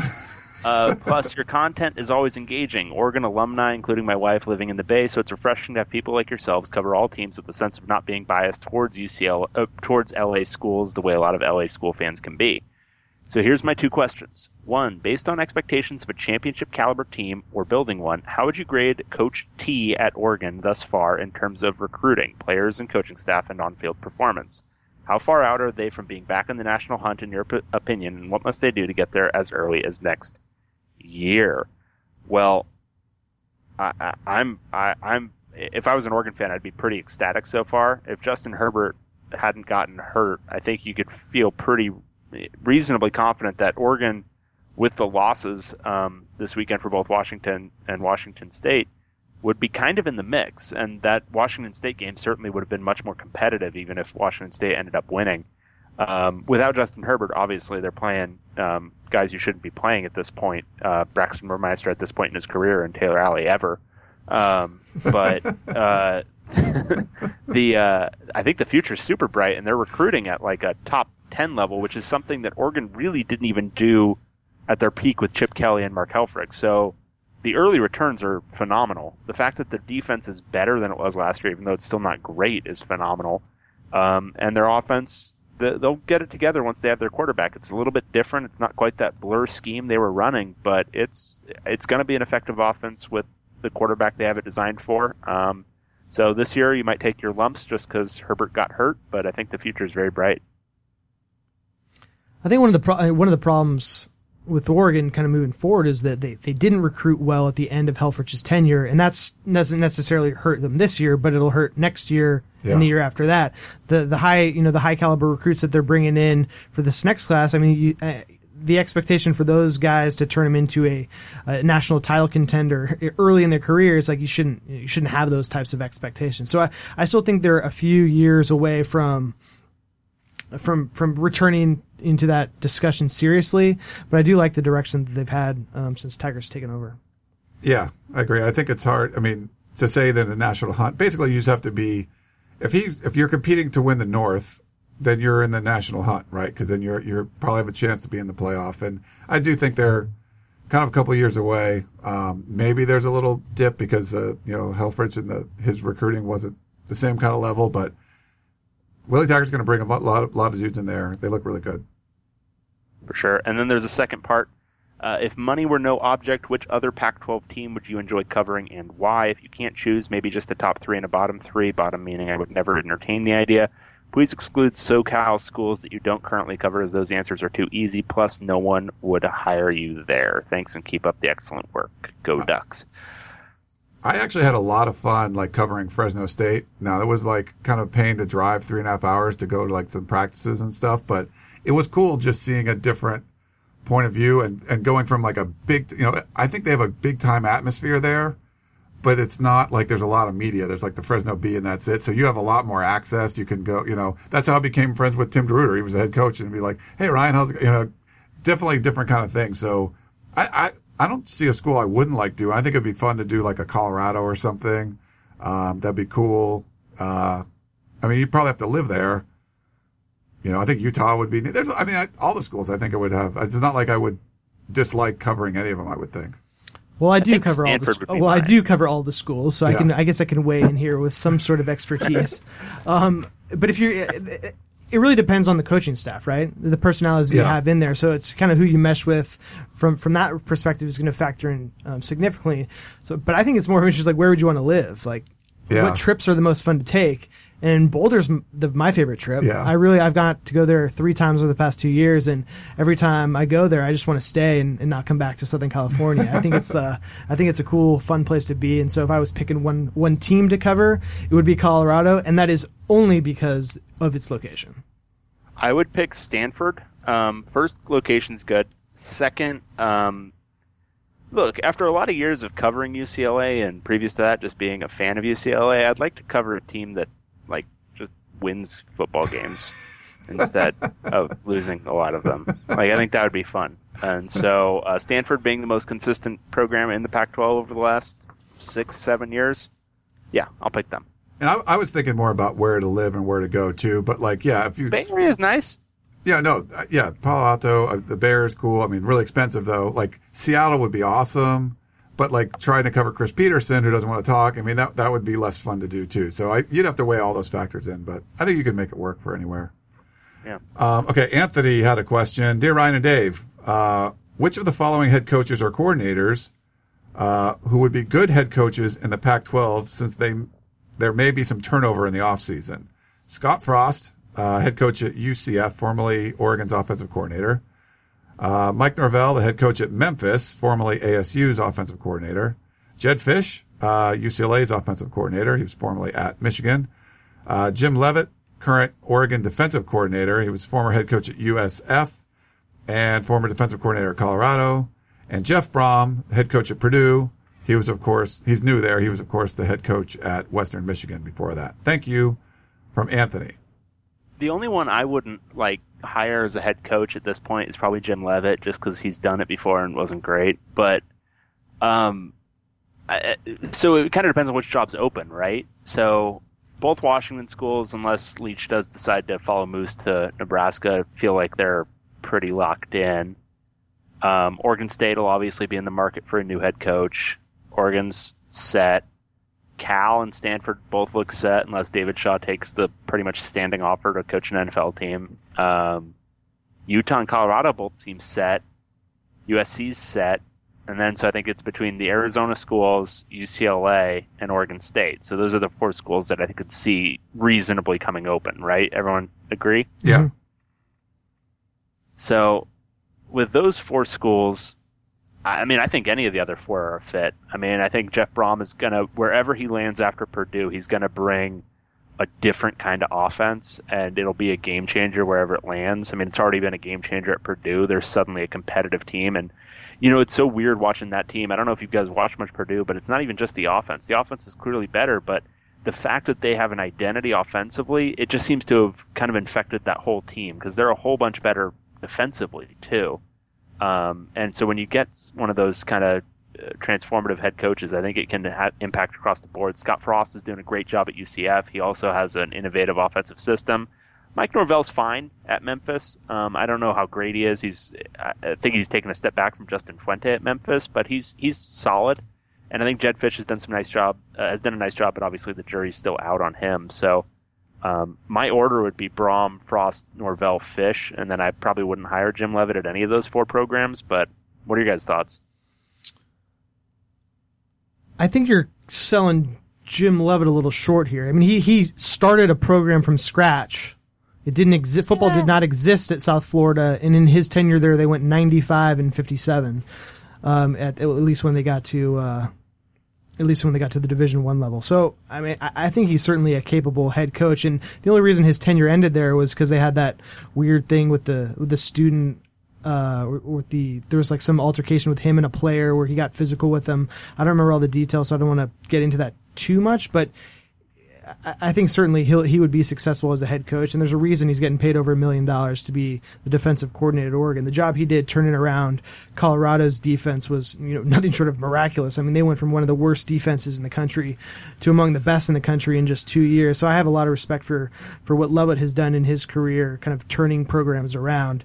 But yeah, going back to that original list, I mean, they're all good candidates. I think if they land somewhere, any fan base that gets any of those guys could have high expectations. I'm not sure you would really know what to expect with Fisch as much, just because he hasn't been a head coach. So to project him out as in leading his own program, I think it's tough to do at this point. He's obviously has the NFL experience. He's been a coordinator at several places in college, so he'll certainly get that opportunity eventually. He's a really bright guy. I've talked to him quite a few times since he's been at UCLA. I've always come away very impressed with his insights about the game. So certainly will be interesting to see where he ends up. I just don't think you can project him as well as some of the other guys who've already been head coaches. For Brom, I think. I mean, it's still his first year at Purdue, right? So I don't think he's jumping ship after 1 year. So any of those jobs that opened up, I don't see him as a kind of a real candidate. Which leaves who else is in the Scott Frost, Mike Norvell, Leavitt, and Fisch. So. Yeah, so Norvell I would put a kind of a notch below Frost at this point, just because look at the team success that both those guys are having.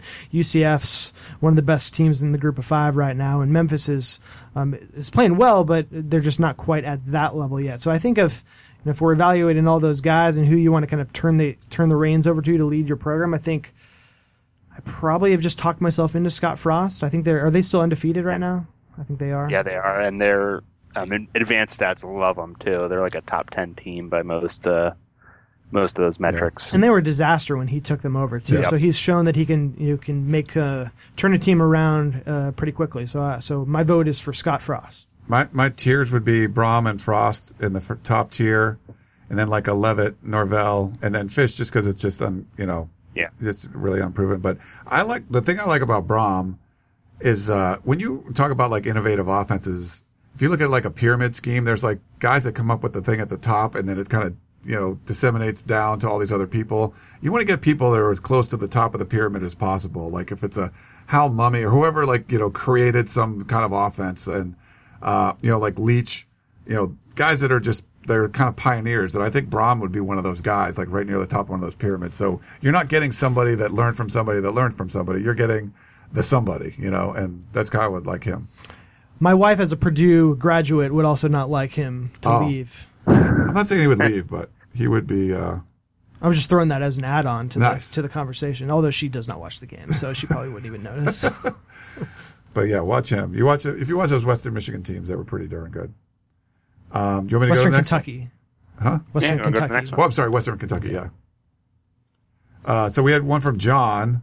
It says, "Dear Ryan and Dave, please do not shorten your podcast. The arbitrary shortening of something sounds like what Larry Scott would do. If anything, I would like the podcast to be longer, but if not, 2 hours is just about right. You have news about 12 teams to cover, 6+ games to recap, important power rankings to assign, very important, John, and 6+ games to preview. I'm shocked you can actually do it all in 2 hours. Kirk Herbstreit would be happy to know I'm just thankful for any Pac-12 podcast, but your podcast is how I learn about all the teams in the Pac-12, and it is welcoming cure to my USC and ASU myopia. Okay, I spend 10 hours a week commuting to and from work. The Podcast of Champions makes 20% of my commute feel like a joyride. Thank you for your time, energy, research, trolling, and late-night Pac-12 game viewing you pour into every episode. With much admiration and appreciation, John in Brea. Well, thank you, John. So nice. All right, so I'm moving on to the next one. Okay. Pac-12 podcast suggestion. This is from Alex from Pasadena. Hola, amigos. So how about at the end of the podcast, you do a things we learned this weekend, sending this to you now because I played football a long time ago. I can't seem to remember things later on. Haha, kidding. Thanks again. Keep up the great work. Alex, you're asking us for another way to lengthen this podcast. So I think I think people are in unanimous support, at least the people who ended at, I mean, I guess, again, it's a sample size issue because we only tacked that on at the end of the last podcast, which was at like the hour and 55 mark to let us know if you want the podcast to be that long. And that's kind of a self-fulfilling prophecy because anybody who listened that long probably wants them to be that long. Yeah. And now wants to make it longer. Things we learned. I don't know. Maybe for next week. Maybe for next week when we can actually think about it. The problem is we're going to forget that you even wrote us in. So unless we'll have to write this down, Dave, and things we learned. Yeah. I have children, so I can't remember anything. I don't think either of you have an excuse. I'm old. Is that an excuse? Or is that... Yeah, you're like what, like 60? Hey, man. 61. No? I'm 46, Mr. Millennial.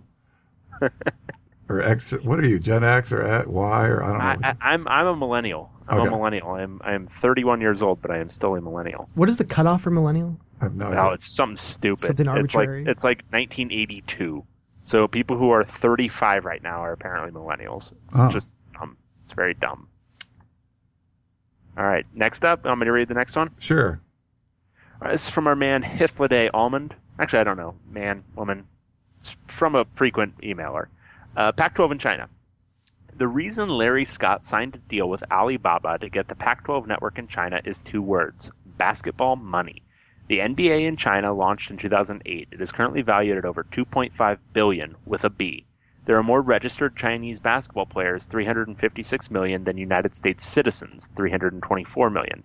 It's a country with a burgeoning middle class and a huge appetite for Western sports. The inventory of Pac-12 broadcasts already exists. Selling it to China is free money, and there is precisely one U.S. college conference positioned to capitalize on and to lock out future competitors from an unfathomably large market. All of this comes back to revenue. The Pac-12 isn't on your hotel room TV because Pac-12 fans aren't rabid enough to quit their provider over it, and East Coast fans don't care. It's an intractable problem as long as the mandate to maximize revenues exists, because lowering the asking price to what DirecTV wants isn't affordable right now. But maybe a big fat additional revenue stream from overseas markets will provide that breathing room. I love you boys, but it is astonishing to me that you have a hard time figuring this out. I do think there are some idiots in this conversation, but I don't think Larry Scott is one of them. All right, you've explained your position well, and I agree with you. Now, that's about all. I mean, if you're just figuring out that we're idiots, I don't know. I mean, you just haven't been listening to that. I don't know why that's a surprise to anybody. Kyle, what are your thoughts on this? Well, anytime you talk about Pac-12 networks and expanding their reach and all that stuff, the lingering issue is about DirecTV, right? It's a kind of the conversation can't move forward for a lot of people because those are probably DirecTV subscribers. So if you had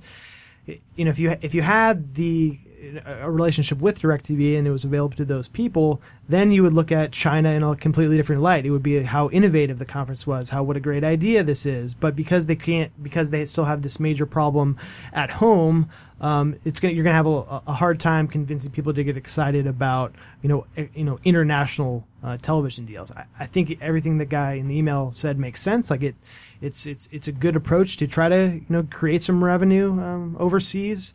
But at the same time, the reason people aren't gonna be able to accept that is because of the issues with the Pac-12 network or with DirecTV. Yeah, I mean, we're all for positive revenue. But the reality is, Larry Scott made some big decisions, and getting women's field hockey on television is one of them. So having 7 networks that all kind of suck instead of having one that, will it be as big as the SEC network? No, but you could have made one decent one that focuses on the sports that people care about. I mean, the Wilner article a few weeks back about, the fact that he finally got some, ratings numbers from Pac-12 networks that were 0, basically. So if it wasn't a football game, it was getting a 0, like nobody watching or a couple hundred people or something watching. So yes, you can say that it's on TV, but is it really on TV if nobody's watching it? So I think, yes, it's nice. You want to get these revenue streams. There's a lot of people in China that, want to watch basketball, but, if you want to try, where this conference is in the United States, you're competing against the other conferences here. The revenue deficit is huge. So yeah, go to China and make some more money to try to make that up. But you also have to do what you need to do for the main network. And I think combining into one, partnering with ESPN or Fox or whatever would be the best thing to do. You don't have to reinvent the wheel. These other models work. And the 7 different networks to me just isn't working. Yeah, and I'm not totally convinced that they have like a grand plan that the end result is going to be getting this on DirecTV. That the reason they're taking money from, a Chinese deal is to, take a loss on the DirecTV deal so they can get it on more TVs. I don't think that's the strategy here. I think it's probably just maximizing revenue for revenue's sake. And frankly, it doesn't I don't think that's going to do any good for anybody here. So, all right. Do you want me to do Nick's rundown? We got an email from like someone that's like interviewing podcasters. Like, yeah, I don't think that's anything we need to. No, we don't have to do that. That's interesting. That was like a form email about meeting us for coffee in Stanford, which we don't. Whatever. Well, anyway, once you start covering Stanford, Dave, you'll be able to take that meeting. Exactly. Maybe that's what that was for. All right. This is from Nick. Hi, this is Nick from Cyprus, aka Big Nick, 21 USC from the P. Upset alert weekend. Washington State 3 versus Cal 38. What a showcase game for Cal here. They took it to WSU. Washington State shoot themselves in the foot with too many turnovers. And is it me, but the higher-ranked team who travels on a Friday game with 6 days off guaranteed to lose? This sounds like a Larry Scott issue he may want to fix. Colorado 26 versus Oregon State 33. I didn't watch this game well because both teams are irrelevant, but it looks like Oregon State's coach, who mutually parted ways, didn't light enough of a fire under Oregon State's rear end. He didn't call him garbage this week, so that's something. Yeah. Utah 27 versus USC 28. Well, where to start? Utah played a good first half, but crappy second half, had chances early to kill USC in the Coliseum. So USC now great come-from-behind win. I hope no one jumped off the ledge and watched the whole game. The second half, it looked like the USC of old. Pulling out a 1-point win in the end was awesome. I will give Coach Whittingham props for going for 2 with 42 seconds left to win. They had the right play call, bad execution. If only Troy Williams looks up and throws the ball to Carrington, this might be a different outcome.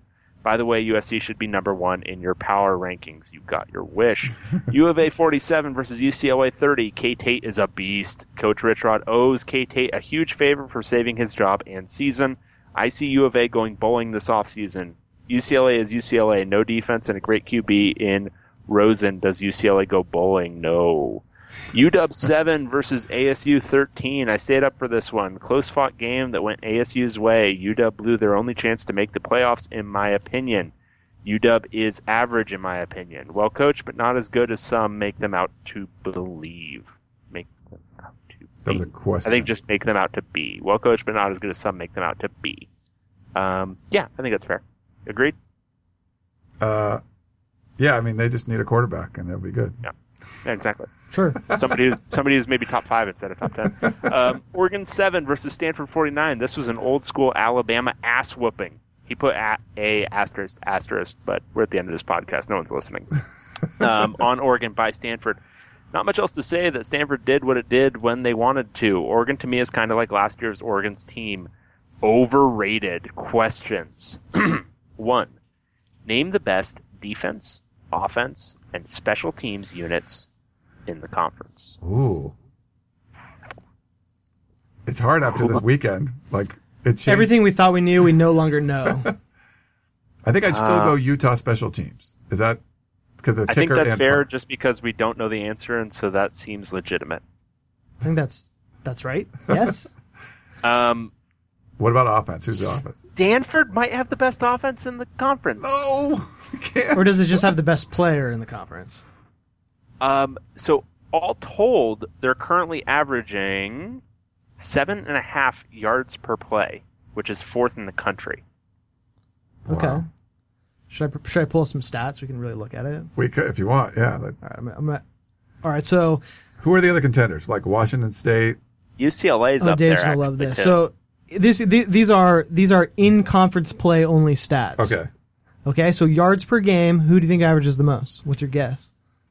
In conference play. Yards per game or play? We'll do yards per game first, and we'll see how different play is. The same team is first in play and game, so Stanford. Wazoo? it is Arizona. Oh. Woo! Arizona is averaging 7.57 yards per play in the conference, and I guess it should be noted that they've only played 3 conference games. Stanford's played 5 conference games, and they're only 600ths of a yard behind in the yards per play. So they're right there, and they've done it over a couple more games. So Stanford and Arizona are the two clear leaders in yards per play, with UCLA coming in third with more than a full yard behind Stanford. Okay. So it's Stanford or Arizona. Take your pick. I'd probably go Stanford just because Okay. they seem maybe a little bit more balanced. But yeah, that seems fine. Now I just want to run like the Nebraska offense from the early 90s with Khalil Tate at quarterback and Bryce Love at running back, and just win Wouldn't every that game be by magical? 50. I think Yeah. that's the team to take on Bama, actually, Ryan. Going back to That our would be question, good, yeah. team going back to, that's what it is. It's Khalil Tate and Bryce Love in the same backfield running Nebraska's offense from 1994. Defensively, I don't think anyone is good. Washington State might have had the best defense for a while, and then is USC up there? Is Utah up there? What are we talking Washington. here? I don't think anybody's good. Washington should be up there. I don't think Washington's numbers have been that good. Okay, so Dave, how do you want it? Yards per play, yards per game? You know, it's going to be Washington. Yards. Yeah, give me both. Okay, so yards per play, Washington is the clear number one. Okay. They've allowed 3.52 yards per play. Washington State is second at 4.9, so a pretty big discrepancy between 1 and 2. So I think Washington is the clear number one defensively. And again, these are conference-only numbers. Yards per game, same deal, 218 yards per game for Washington.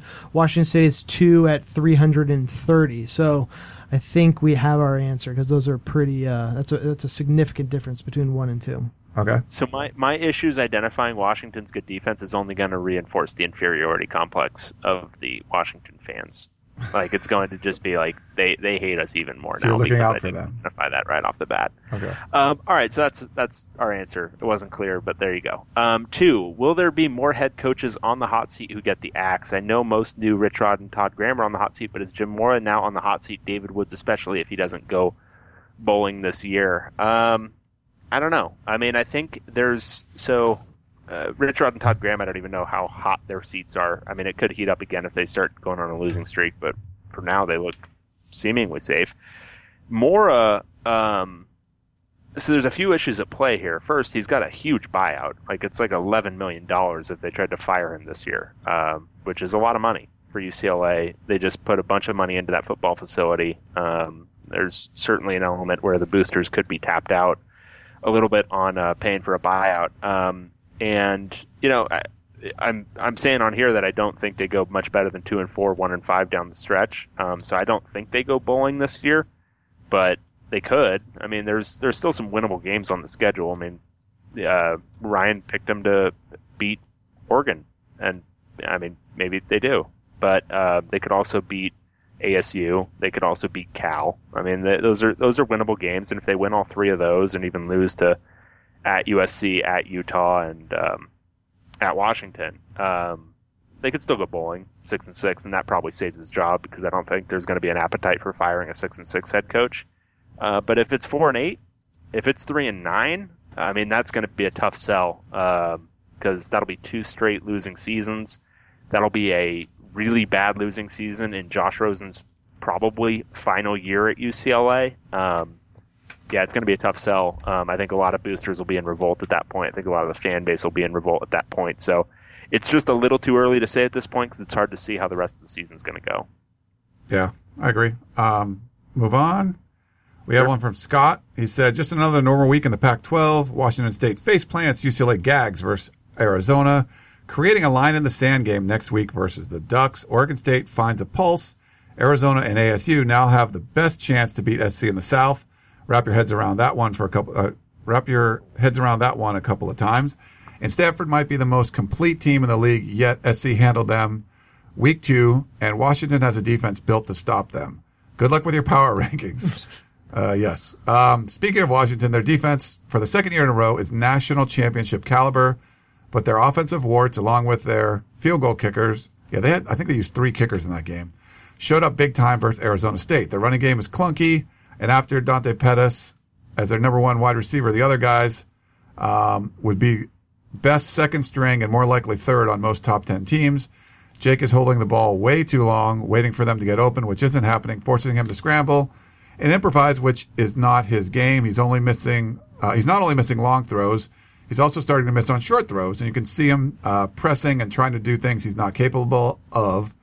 Offensive coordinator Jonathan also reverted to his quote-unquote random play call generator for much of the game. They're also down both starting cornerbacks, and their best offensive lineman is likely out for the year. He actually is.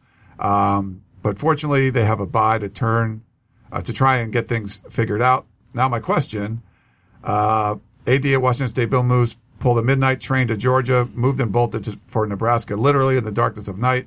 Mike Riley looks like a dead man walking. So would Oregon State even consider bringing him back? Or if they offered, would he consider it? Thanks for the read and podcast of champions. Go Dogs, Scott in Washington. I don't see any scenario which Mike Riley is ever the head coach at Oregon State again. I would be absolutely shocked if that happened. But I was also shocked that Bill Moose left in the middle of the night, and I was shocked that Mike Riley left the first time around. So, sure, why not?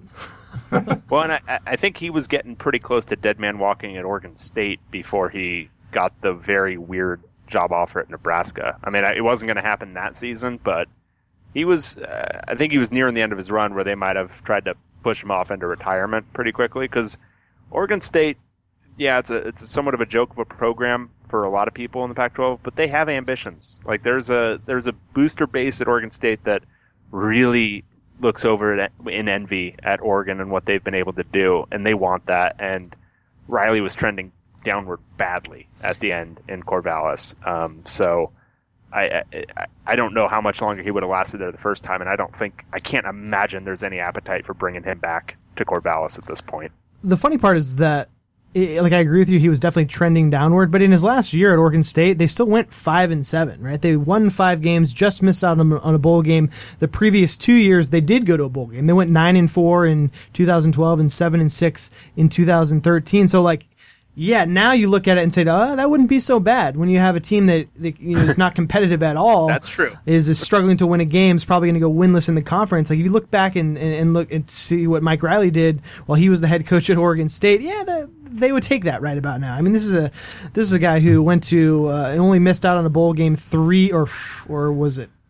I think it was 3 or 4 times in his last 8 or 9 years there. Yeah. So I think they're starting to appreciate what he did a little bit more, but at the same time, he's not coming back. Sometimes you got to just do something new. Yeah, you just do. That's true. Yeah, don't go back and date your ex-girlfriend for the 3rd time or whatever. Just move on. We should do a show on that, because they've got to go scheme advantage with their next guy. They've got to. I mean, Gary Anderson was fine or whatever, but he wasn't bringing some really innovative scheme to the conference. He was bringing kind of solid football coaching. We're going to be a sound defensive team and do just enough offensively and the whole deal. But they need to do something outside of the box. And whether that's, what Purdue just did with Jeff Brom, you want to do something like that. You don't want to just hire, insert pro-ish style coach here with, a good defensive background. I think you need to do something a little bit outside of the box and try to, capitalize on having a little bit of a different brand than other teams in the Pac-12, whatever that is. Maybe it's going triple option or whatever, but do something different and recruit to that and be something different that other teams have to prepare for every week. Yeah. You want me to read this? I can do Zach's here. You want me to do Zach? I can do it, whatever. It's fine. This is true or false. I know you got to go soon, Dave, so we'll probably have to finish this up quickly. Kyle probably has a life outside of the podcast of champions, I would assume. Well, I'm going to listen anyways, so now I just don't have to listen. So I've dedicated the same amount of time this week by being here as I would have anyways. I guess I'm more productive while I'm driving otherwise, but yeah. All right. Cool. Okay, so Zach he said, hey, Ryan and Dave and Kyle, let's play another round of true or false. UCLA still practices football during the week, not just band reporters that serve as the link between the program and their most ardent fans. We have no evidence that they practiced football this past week. So you're going false? We have circumstantial evidence. We have some anecdotal evidence, but we don't have any eyewitness testimony as to the fact that they practice football. And the evidence from the game would indicate the contrary. So you finally gave up your hotel room overlooking the practice field, is what you're saying? So this is always something you can tell when a coach is trending in a not great direction at a school. They always do this where they start to focus on extraneous nonsense. Because this happened with Neuheisel, this happened with Durrell, where they start getting obsessed with like media coverage and all these other things, because that's like something they can still sort of control when they stop being able to control things on the football field. Yeah, it's always interesting. I think it happens all the time. Yeah, Yep. You kind of you tighten your grip. What was it? Princess Leia that said in Star Wars that like she was talking? Oh, man, do we have any you have the quote memorized? Just say it. I don't. There was something about the stronger your grip, the more systems. The more you tighten your grip, Tarkin, the more the star systems will slip through your fingers. Yeah, something like that. So but coaches do that all the time. They want to control, yes, banning you from this practice is going to help us win games, which that's obviously not the case. He said, I'll give you a second chance on this one. Jim, G-Y-M, not a typo, Mora, is actually just an overpaid gym teacher. Aren't all football coaches overpaid gym teachers?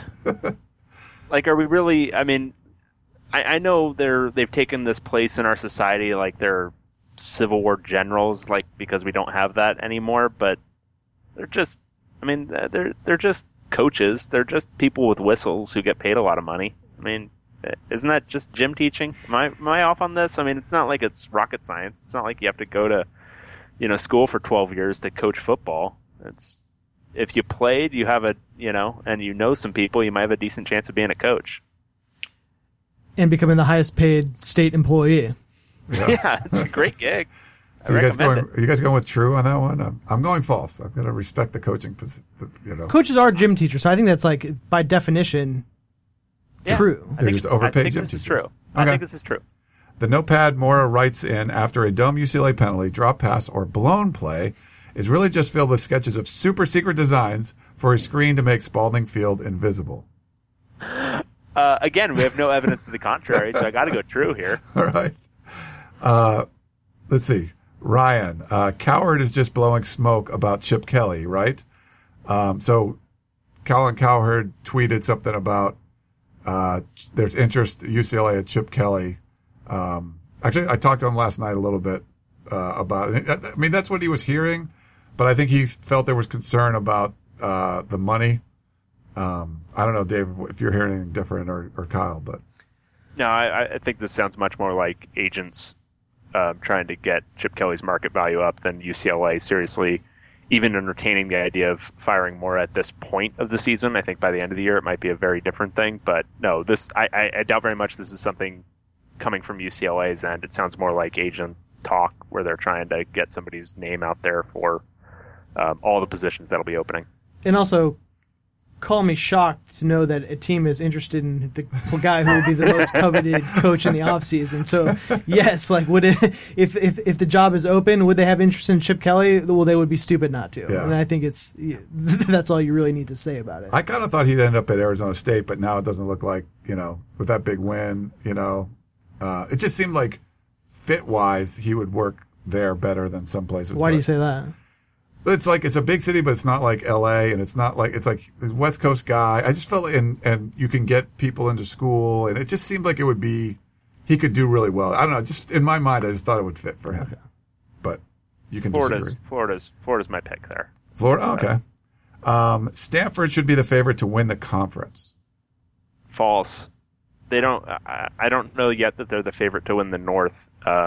USC is the overwhelming favorite to win the South, so their odds to win the conference are probably better than any North team, even though I would probably take any single North team. Well, I don't know if I would take Stanford in the rematch, but I'd probably take Washington or Washington State over USC in the title game. But so you wouldn't take Stanford in the rematch versus SC, but you want Stanford to be the top team in the power rankings, huh?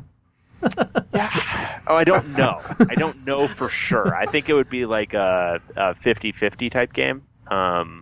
But I think SC is like you pointed out. I mean, because they're such a heavy favorite in the South, kind of by default have to be the team with the best chance to win it all, because it still is it's a there's going to be, there's still 3 teams very much in the mix. Yeah.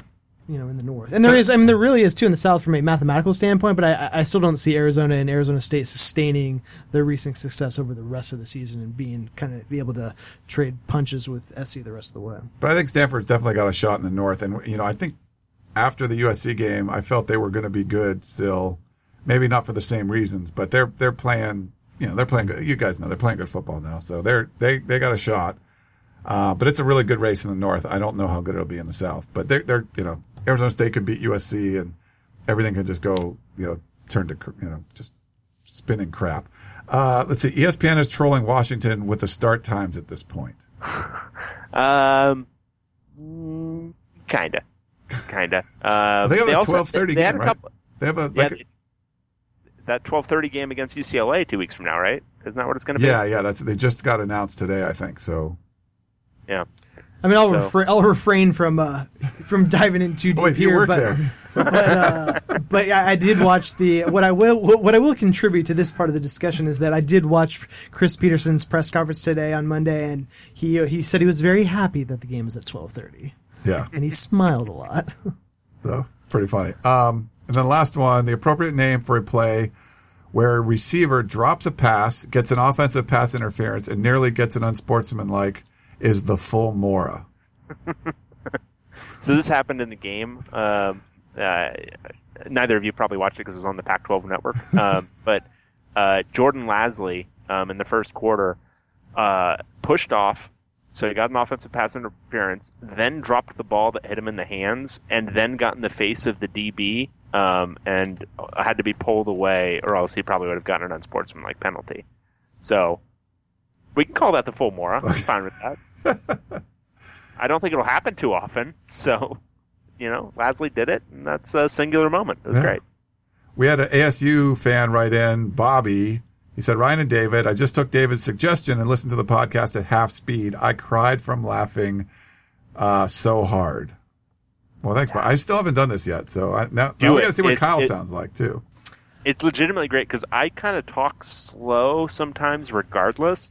And then when you add in the half speed, I sound, like I said again, like bleary-eyed drunk. Like the kind of drunk you are at like 4 a.m. after spending all night drinking beer. Like just, hey, how's it going? It was great. I've never listened to that, but I do on occasion listen to podcasts at 1.5 speed. Oh, really? Okay. Because you can still you still understand what people are saying, and you get through it a little bit quicker. I do 1.2, like in my car. I'll turn it on my phone 1.2, and some people that are really fast already, that it almost becomes unlistenable. I'll have to try 1.5. I haven't boosted it up, put that much power into this one. You're a much faster talker than I am, Ryan. I am? Okay. And so you sound, on 1.5 speed, you sound really sped up. Like really, really sped up. I don't. I sound a little bit faster than normal, like a normal person talking. But you sound like a mouse, like squeaking your way through it. Cool. I think that's our last one. I recommend it. I think it's our last one. Yeah. Well, good. We had on my comparison between you and a mouse. That's good. Well, we did. I think we had like a tweet or two. Let me check real quick. 07 Sun Devil. When I tweeted so I tweeted, anyone have any idea what Jake Browning's record is in close games? And we had some responses. Doesn't matter. He has no arm strength from 07 Sun Devil. We had, I don't know. Some people didn't really like that tweet, but I can't see why not. We had some positive ones. Robin tweeted us, I don't know, Washington has not won in Arizona at Arizona State since 2001. Is that right? Is that true? Do you remember? I heard that same stat. I didn't double check it, but I did hear that as well. And Klain wrote in, so halfway through the season, 3 one-loss teams, how does the Pac-12 stack up for the college football playoff and in general against the rest of the Power 5? We talked about that one, Klain. And then Big Easy 206, Ryan, you really want a bunch of angry emails from my fellow Husky fans for the next podcast, don't you? But to answer your question, I think it's 3-3 off the top of my head. lost to ASU twice and to Oregon, beat Arizona, USC, and Utah. Browning didn't beat USC. Did he? Or did no? I don't think he did. Right? No. So I don't, 2 years ago. Did they? Yeah. They didn't play, right? Oh no, they did. Okay, so I guess he beat them 2 years They had ago. that trick play. Remember, it was a real low scoring game. Yeah. Okay, so he did. Okay, yes. That's right. Yeah. And then we had a bunch of tweets about, like you mentioned at the beginning, Leach. Would he follow moves to Nebraska? So while we were recording this, Leach had a press conference, and he addressed that, and he said he has no plans to leave, which is exactly what a sitting head coach would say in a press conference. So there's that. Okay. So we were delayed a little bit recording because Kyle was waiting for Mike Leach to go to his press conference, but it was about 20 minutes in and he still hadn't showed up. And I told Kyle it's because he doesn't have a boss anymore. He can just do whatever he wants. And he does have a boss now. John Johnson, named the interim athletic director. He's been there since 2004. Oh. He even has a placeholder name. He does have a placeholder name. John Johnson. Nice. All right. Well, how do you think it went, Dave, with Kyle in studio here? I think it was splendid. I wouldn't have done it any way differently. Yeah. Well, Kyle, we really appreciate you spending your time coming in our little show. Big time ESPN guy like yourself. It's awesome. Right. No, thanks for having me. It was, I know we joke around about this a lot out at USC, but I really do enjoy the show, and I listen almost every week, and it's certainly the best Pac-12 podcast out there. And is it the only one? It might be, but it's without question the best. Well, I'm sure it's the best, but there were some. There was the guy from. We killed him off. They might die. It's hard to keep a podcast going, you know. And I think we've done a great job, though. I can't think of a single off season where we've stopped recording. Kyle trolled me at practice one day when I think Joey Kaufman was talking about doing a podcast and asking me for advice because I've been doing the USC one for 10 years. And I told him the key thing is just keep doing it every week. You have to be consistent. And Kyle's like, you mean like the podcast of champions? It was like one of those lulls too, where you guys had just like taken, we'll take 3 weeks off, jump back into it later. 3 weeks? That's nothing. That's consistency. I think it wasn't this offseason. I think this offseason we were actually a little bit better, but the previous offseason we took like 4 months off. Yeah, like 4 entire months. It's not easy to do. Just us not being, Dave, you were out of town and everything, and it's hard. I mean, it's a lot of work. It's dedication. People don't want to hear. I mean, obviously, you're not complaining about what we're doing, but it takes work to be able to do it. So it's cool that we got into a rhythm now, and then to have guys like Kyle come on is very cool. Well, I think when you have a big USC fan like Dave Woods, that makes all the difference. A big Buffs fan, USC fan. Stanford as well. He's got all his teams playing well right now. I'm just really negative about UCLA. Just such a crappy team. The thing that amazes me the most is like the bro people like me for some reason. Like they're not. I don't know what it is, but they don't hate me. You mean because you like cover the team objectively? Some people like that. Weird. Dave and I did. We started our little like bromance or whatever. Like we did a video like about talking about recruiting. So like I think we sat down in like some park somewhere in like Westwood and just like talked about had a nice time in a park. All right. Yeah, it was like talking about Iman Marshall and all this stuff. And we talked about where we thought these guys were going to go, local guys. And I wasn't like every guy's going. We just talked like it was. And I don't know. They seemed to like it. And then we came up with the idea to do this, like watching. Were we watching Mike Juarez? Is that who we were watching? Mm-hmm. Yeah. Is he still there? What's up with him? He's still there. He's not playing. He had to take the year off his freshman year, and then he's working himself back into shape. He came into spring ball a little bit out of shape, and he's still working back into it. I don't know if he's going to ever live up to the 5-star billing, but he's in school. He's on the team. All right. I liked him when we covered him. Yeah. Cool. But that's how we kind of got going. But all right, so I guess we should let Kyle get out of here. I know, Dave, you got stuff to do, chasing your kids around or something. So. Oh yeah. All right, well, that's another episode of the Podcast of Champions, Week 7 recap, Week 8 preview. We'll check out on all our picks. A lot of differences, so there could be some fun talk on Twitter. If you like the show, please share it with your friends. Tweet us at Pac-12 Podcast. We do appreciate all the love and all the people listening and writing in and calling in. That's Kyle and Dave. I'm Ryan. Thanks for tuning in, and we will talk to you next time.